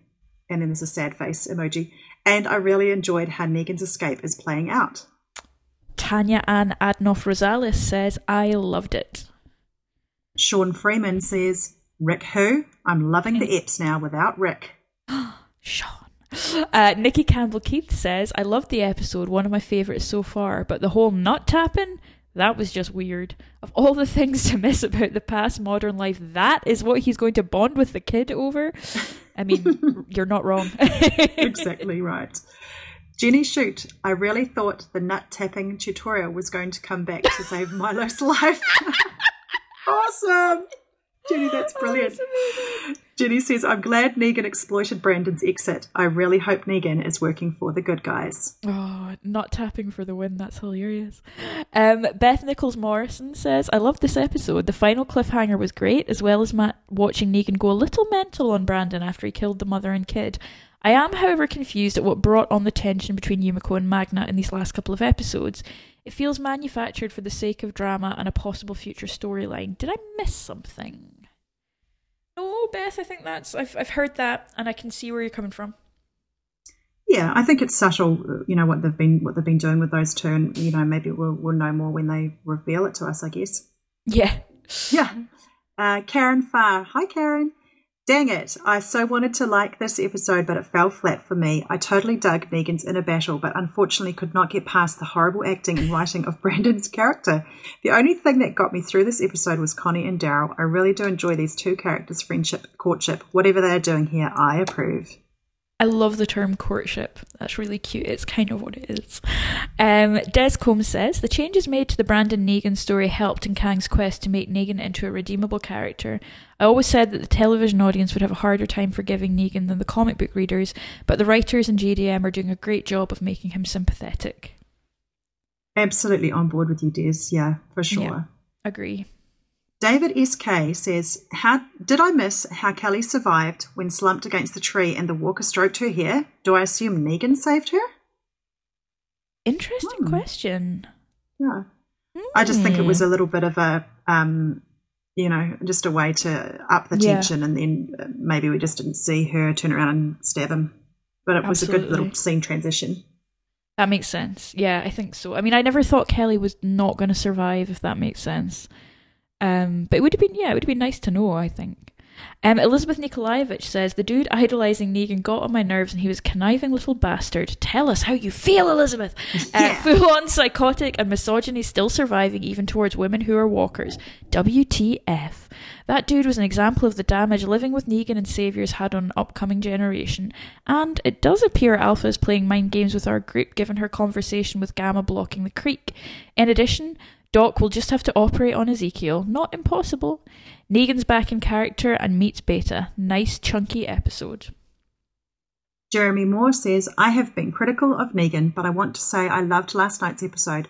It was so interesting to see what happens when a cult leader, which is a paradigm that the show has been dealing with a lot lately, comes back down to reality and has to effectively do his own laundry.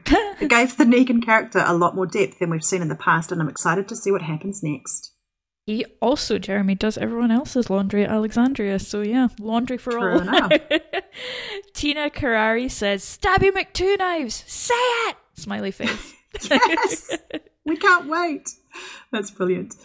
Paik Allen, hi Paik, says, really good episode. The second Negan sat down with Milo and started to connect with him, I feared for that kid's life. Aww. I remembered Negan telling Brandon I would never kill a kid, and I just knew that Brandon would return to do what Negan couldn't. Also, with Ezekiel's cancer and Kelly really struggling with her hearing, this episode had a lot of heavy stuff but handled well and really gets me excited to see what comes next. Oh, Paik. Jessica Hawais says, I'm in the middle of watching, but can that save your kid? Shut the fuck up for 1 second. Well, Jessica, you're going to like the ending. I love that, Jessica. I love that you couldn't even wait for 1 second to quickly send that in, because you're so right. I mean, she's so right. He couldn't even finish peeing. The boy was cracked, I tell you. So we also have 3 calls this week. So our first call today comes from Greg Schwamm. Hello, Walking Dead cast. This is Greg. About What It Always Is, the latest Walking Dead episode. So I have not had such a kind of deep-seated, unsettling reaction to this show from this episode as I have in a long time. Very specifically, The Grove. Lizzie's character just, and I get it, she was mentally ill and whatnot, but it just kind of filled me with a sense of disgust and very much unsettling. And Brandon's character it made me feel exactly the same way. Like, Negan bashing people's heads in with baseball bats. Okay, you know what? Hey, he's being logical. Maybe he doesn't know that Maggie's pregnant, whatever, doesn't Gliz's father, whatever the case is, right?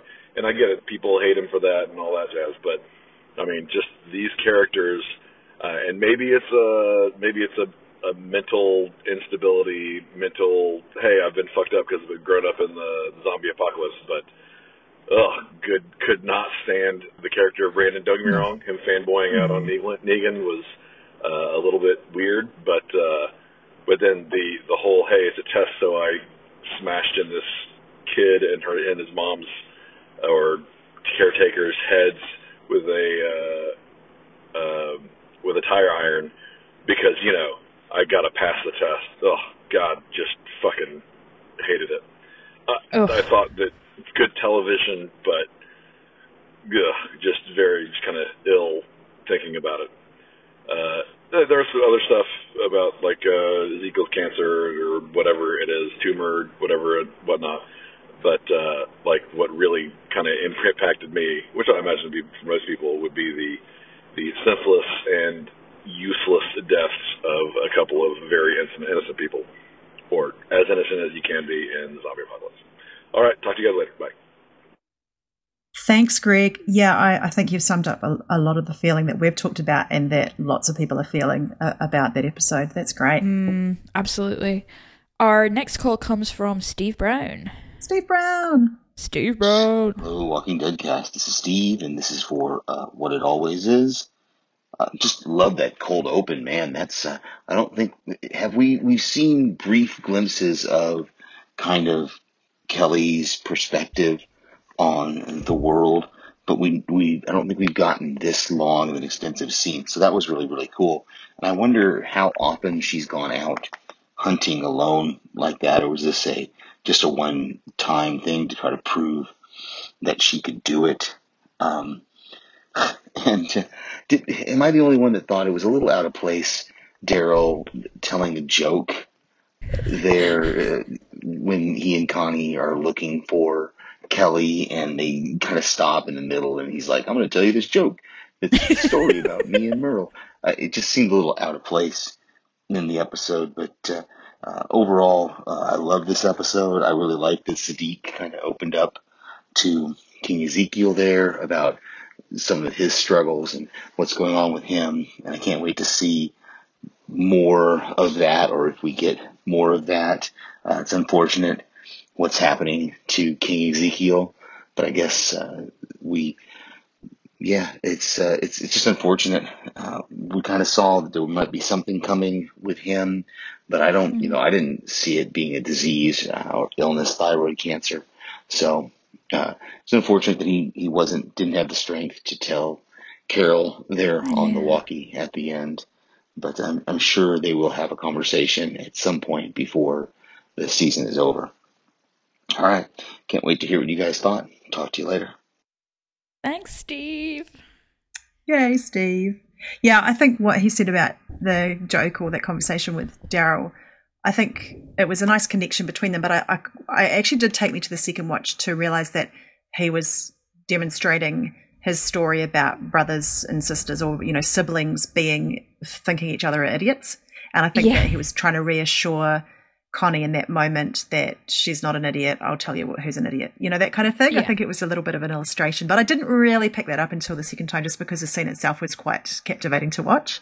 It is. I totally agree with you both. I at first glance I was like, this is thematically a bit off, but I was like, he must have a point. And I agree with what you're saying there about what that point was.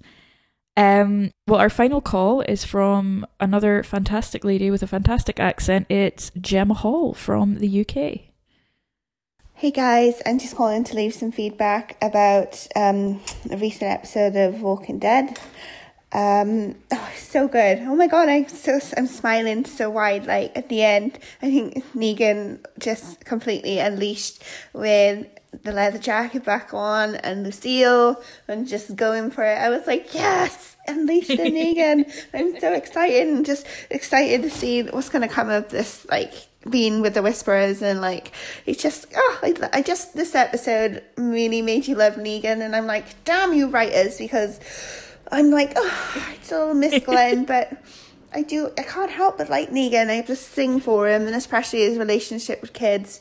And that Brandon guy was just, I think they purposely made him an asshole in the entire episode. But I was really sad that he killed the mother and kid, because that was unnecessary.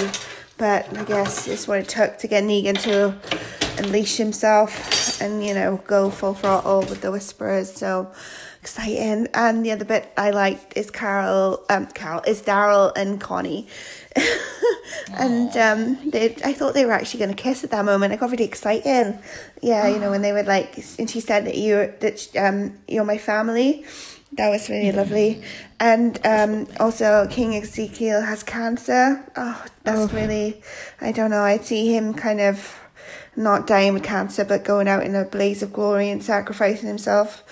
So, yeah, a lot in this episode. Really good. I loved it. So, yeah, that's my feedback. And I'm looking forward to the podcast, and I'll see you soon. Bye. Oh, Gemma, her accent is amazing. Lucy, I think you should get you, Derek, and Gemma to do an episode. That would be so cool. You've got Wales and Scotland and Ireland together. I think it would be the way forward. I would love that so much. I'm entirely on board with that. And I'm glad you mentioned Derek, because I was going to say shout out to our friend Derek, who may well be listening to us from the road, because he's currently moving countries. So yeah, Derek, friend of the show, we are thinking of you. You can do it. You can unpack all the boxes. It's fine. You're gonna be fine. Thank you everyone for all that wonderful feedback. Now, for a special treat, we do actually have a segment of comic talk for you this week, and I'd like to introduce my friends and yours, Paik and Cindy, who recorded a segment yesterday, which I can't wait to hear. So take it away for comic talk, guys. All right, welcome to Comic Talk. Thanks, Anwen and Lucy, for letting us do this, and I'm excited. We finally got another actual Comic Talk section. I know people have been asking for it. And along with me, I have Petey Sanderson. Hey! And I've never actually podcasted with you before. I literally was just going to say that to you. Like, I don't think I've ever even spoken to you, so this is super cool. So it's fun to work together on this. Yeah. So yeah, let's go ahead and get to comic comparisons with this episode. We haven't had a lot this season, but finally we're getting something that we're like, ooh, I know what this is. So, you know, I'm going to go ahead and let you start if you've got anything. Okay. Well, if my memory serves me right, in the comics, Negan, this is the first time that he escapes, not the second time. Yes. And so we don't have where he escaped once and he came back. Because you realize there's nothing out there for him, and that these people weren't so bad, or he didn't have it so bad there, and that kind of stuff. So there's like a softening of Negan that they're doing that they didn't necessarily do in the comics. Because I remember feeling, and you can correct me if I'm wrong, when he did escape, and went after to find the Whisperers, I didn't know for sure what his intent was. I didn't know if he was going to, eliminate an enemy for Alexandria to be able to say, hey, look what I did for you. I really have changed. You can trust me now. Or was he fed up with Rick and him not trusting him and instead going to go find the Whisperers to join up with them against Alexandria? Yeah. I didn't know, until I was reading it and how it ultimately, transpired.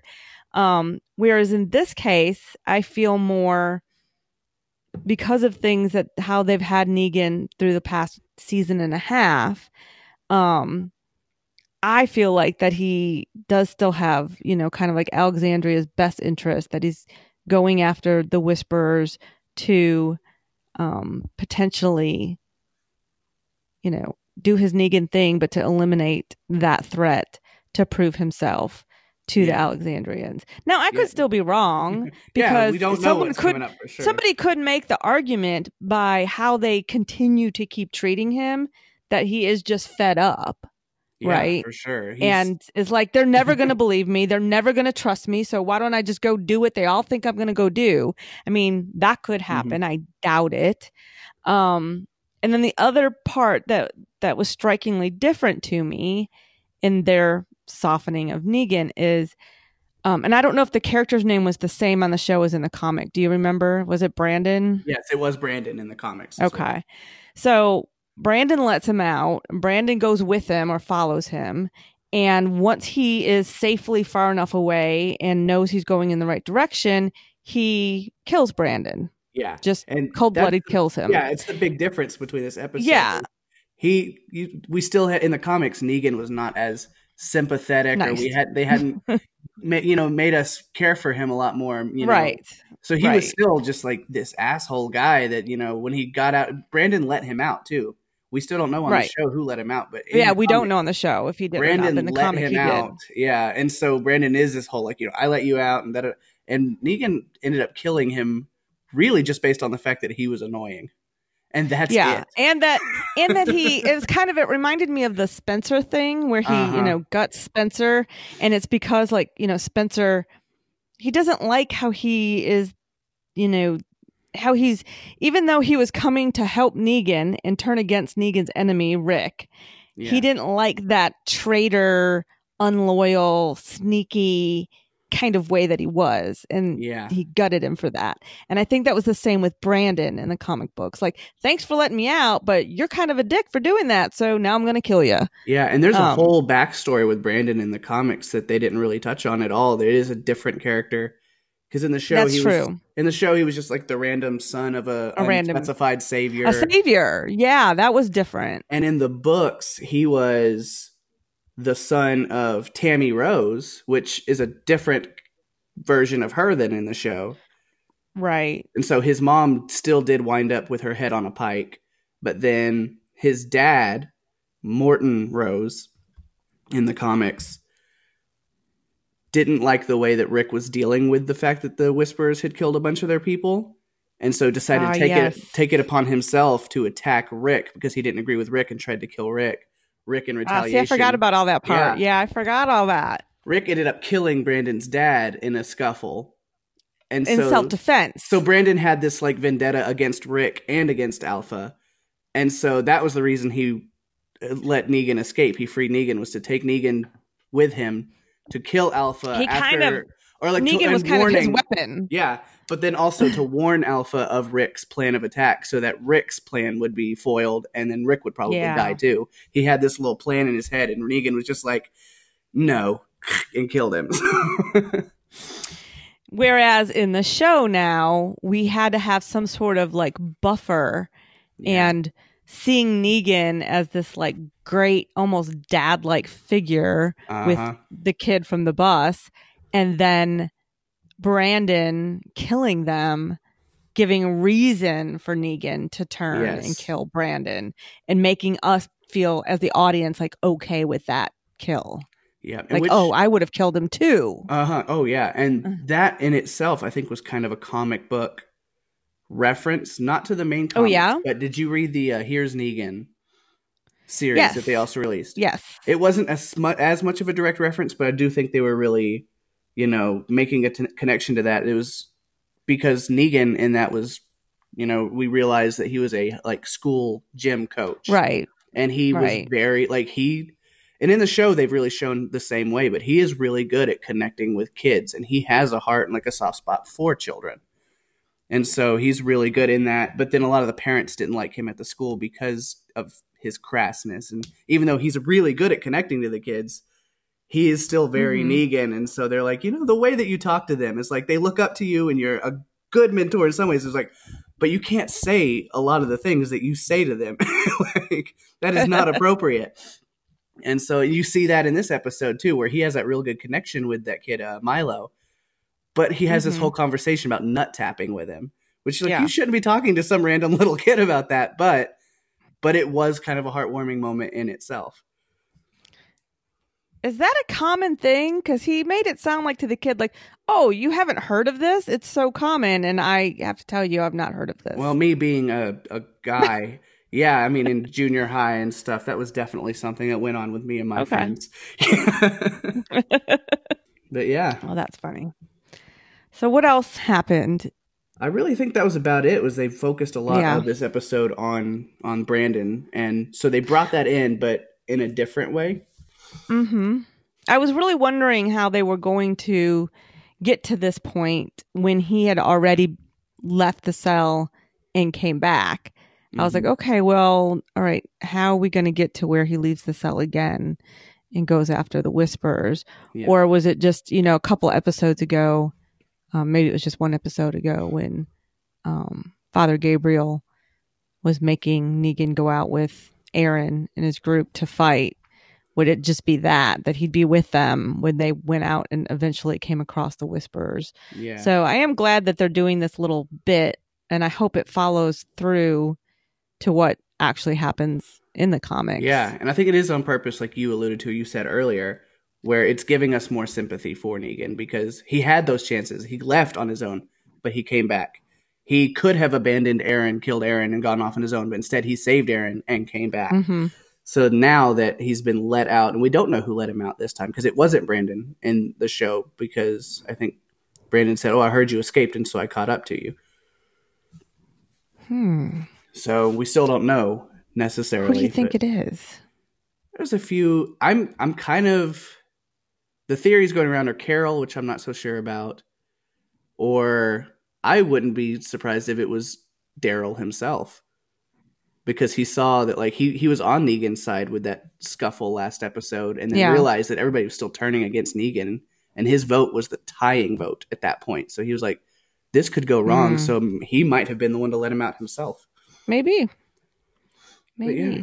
Another thing I did want to talk about, and it wasn't necessarily that it came up in this episode, and but I think he was in the episode. Dante was in the episode, correct? Just his voice. Just his voice. Yes, but he was talking to Sadiq over the radio at the end of the episode. Yeah, he's a very kind of different Dante. Oh, yeah. In my opinion, than the Dante from the comics. And I've been waiting for Dante to come. Mm-hmm. And so I'm not sure how I feel about him.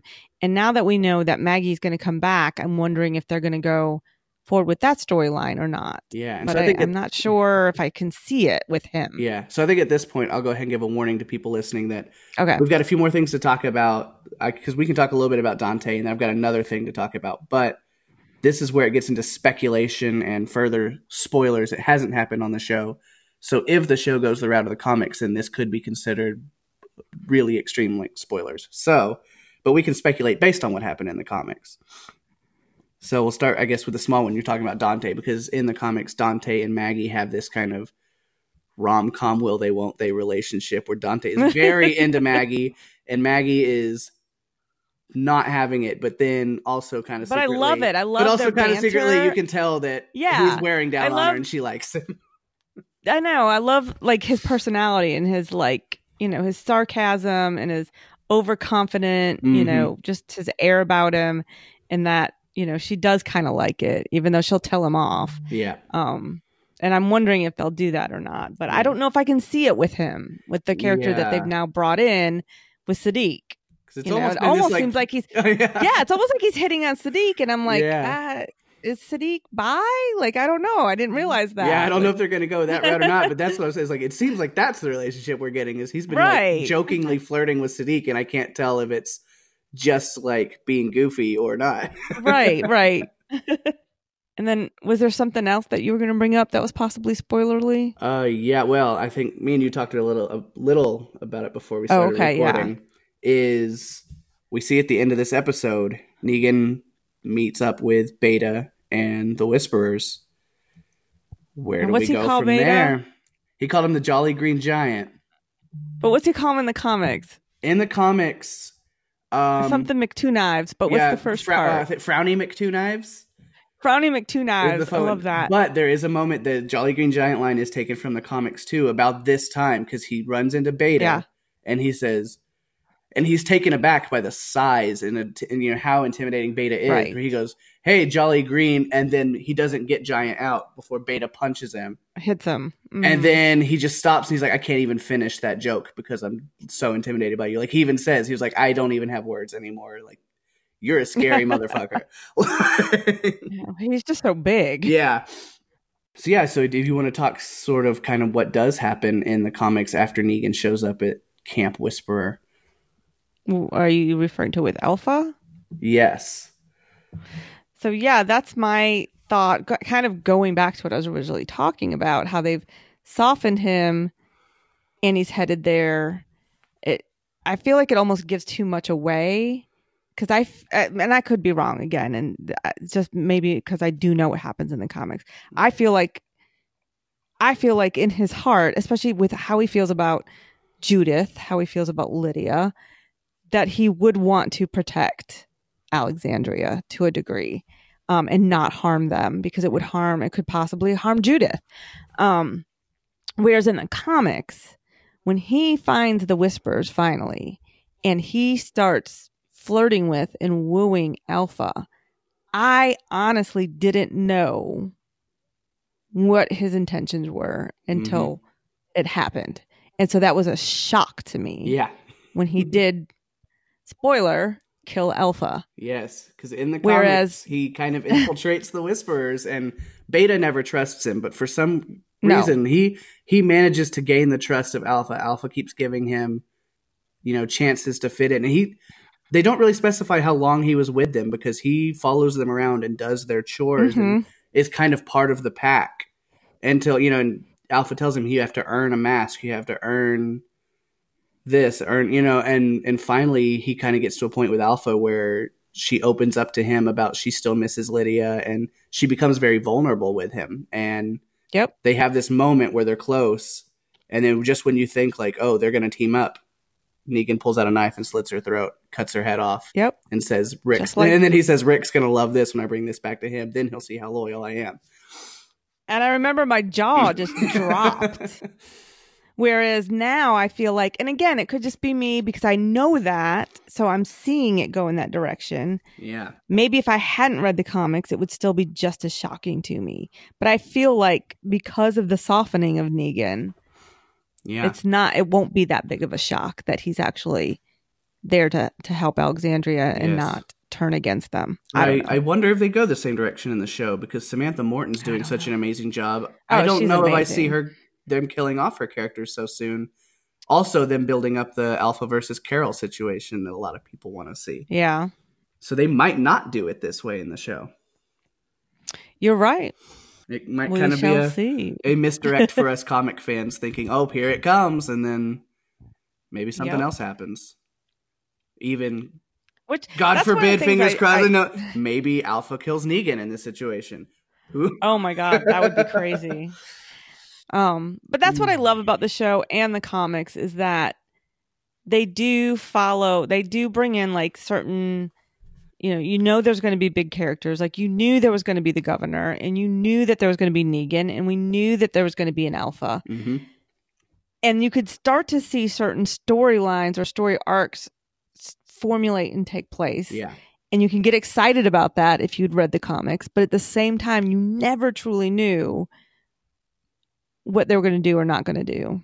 There's so many people that are alive in the comics that are not in the show, and so many people that are on the show that weren't even in the comics, that it's exciting to me that it's not just a book to show adaptation, that it is. That's one of the things that I do still love about The Walking Dead is that it might follow comic storyline and it might not. Yeah.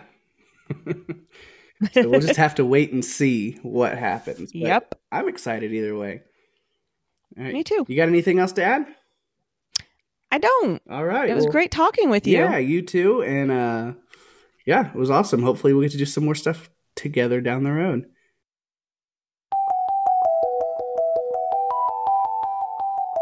Alright, that's our show, episode 377. Thanks for listening, everyone. And Anwen, thank you so much for being here. It's been amazing. Oh, you're so welcome, and thanks for asking me, guys. I just have had such a brilliant time, and it's so nice to finally chat with you, Lucy. I feel like we know each other well, and it's the first time we've had a good long talk, so it's wonderful. Thank you. I'm doing the family sign from a distance here. You can't see it, but you can feel it. No, it's great. Every time that we get a new person on House Podcastica or Walking Dead Cast or Fear the Walking Dead Cast, it just feels nice because we have all known each other for so long now. It's nice to just be able to kind of catch up. So I hope we can have you back at some point soon. Thank you. I'd love to be back. And in terms of the podcast, we will be back next week. If you'd like to call us in the meantime, you can call us at 650-485-DEAD. That's 650-485-3323. You can email us at brains@podcastica.com. You can find us on the web at facebook.com/deadcast. And be sure to check out our other shows at podcastica.com. Your next episode will be on The Walking Dead Season 10, Episode 6, Bond. You will be without myself and without Anwen because it is a classic Jason Karen episode coming your way next week. So yay! Something to look forward to. Yeah, we can kick back and relax. Excellent. Alright, that's our show. Thanks for listening. Don't get bit, Ian Pettit. Woohoo! Hey. Perfect. First time round. Yay.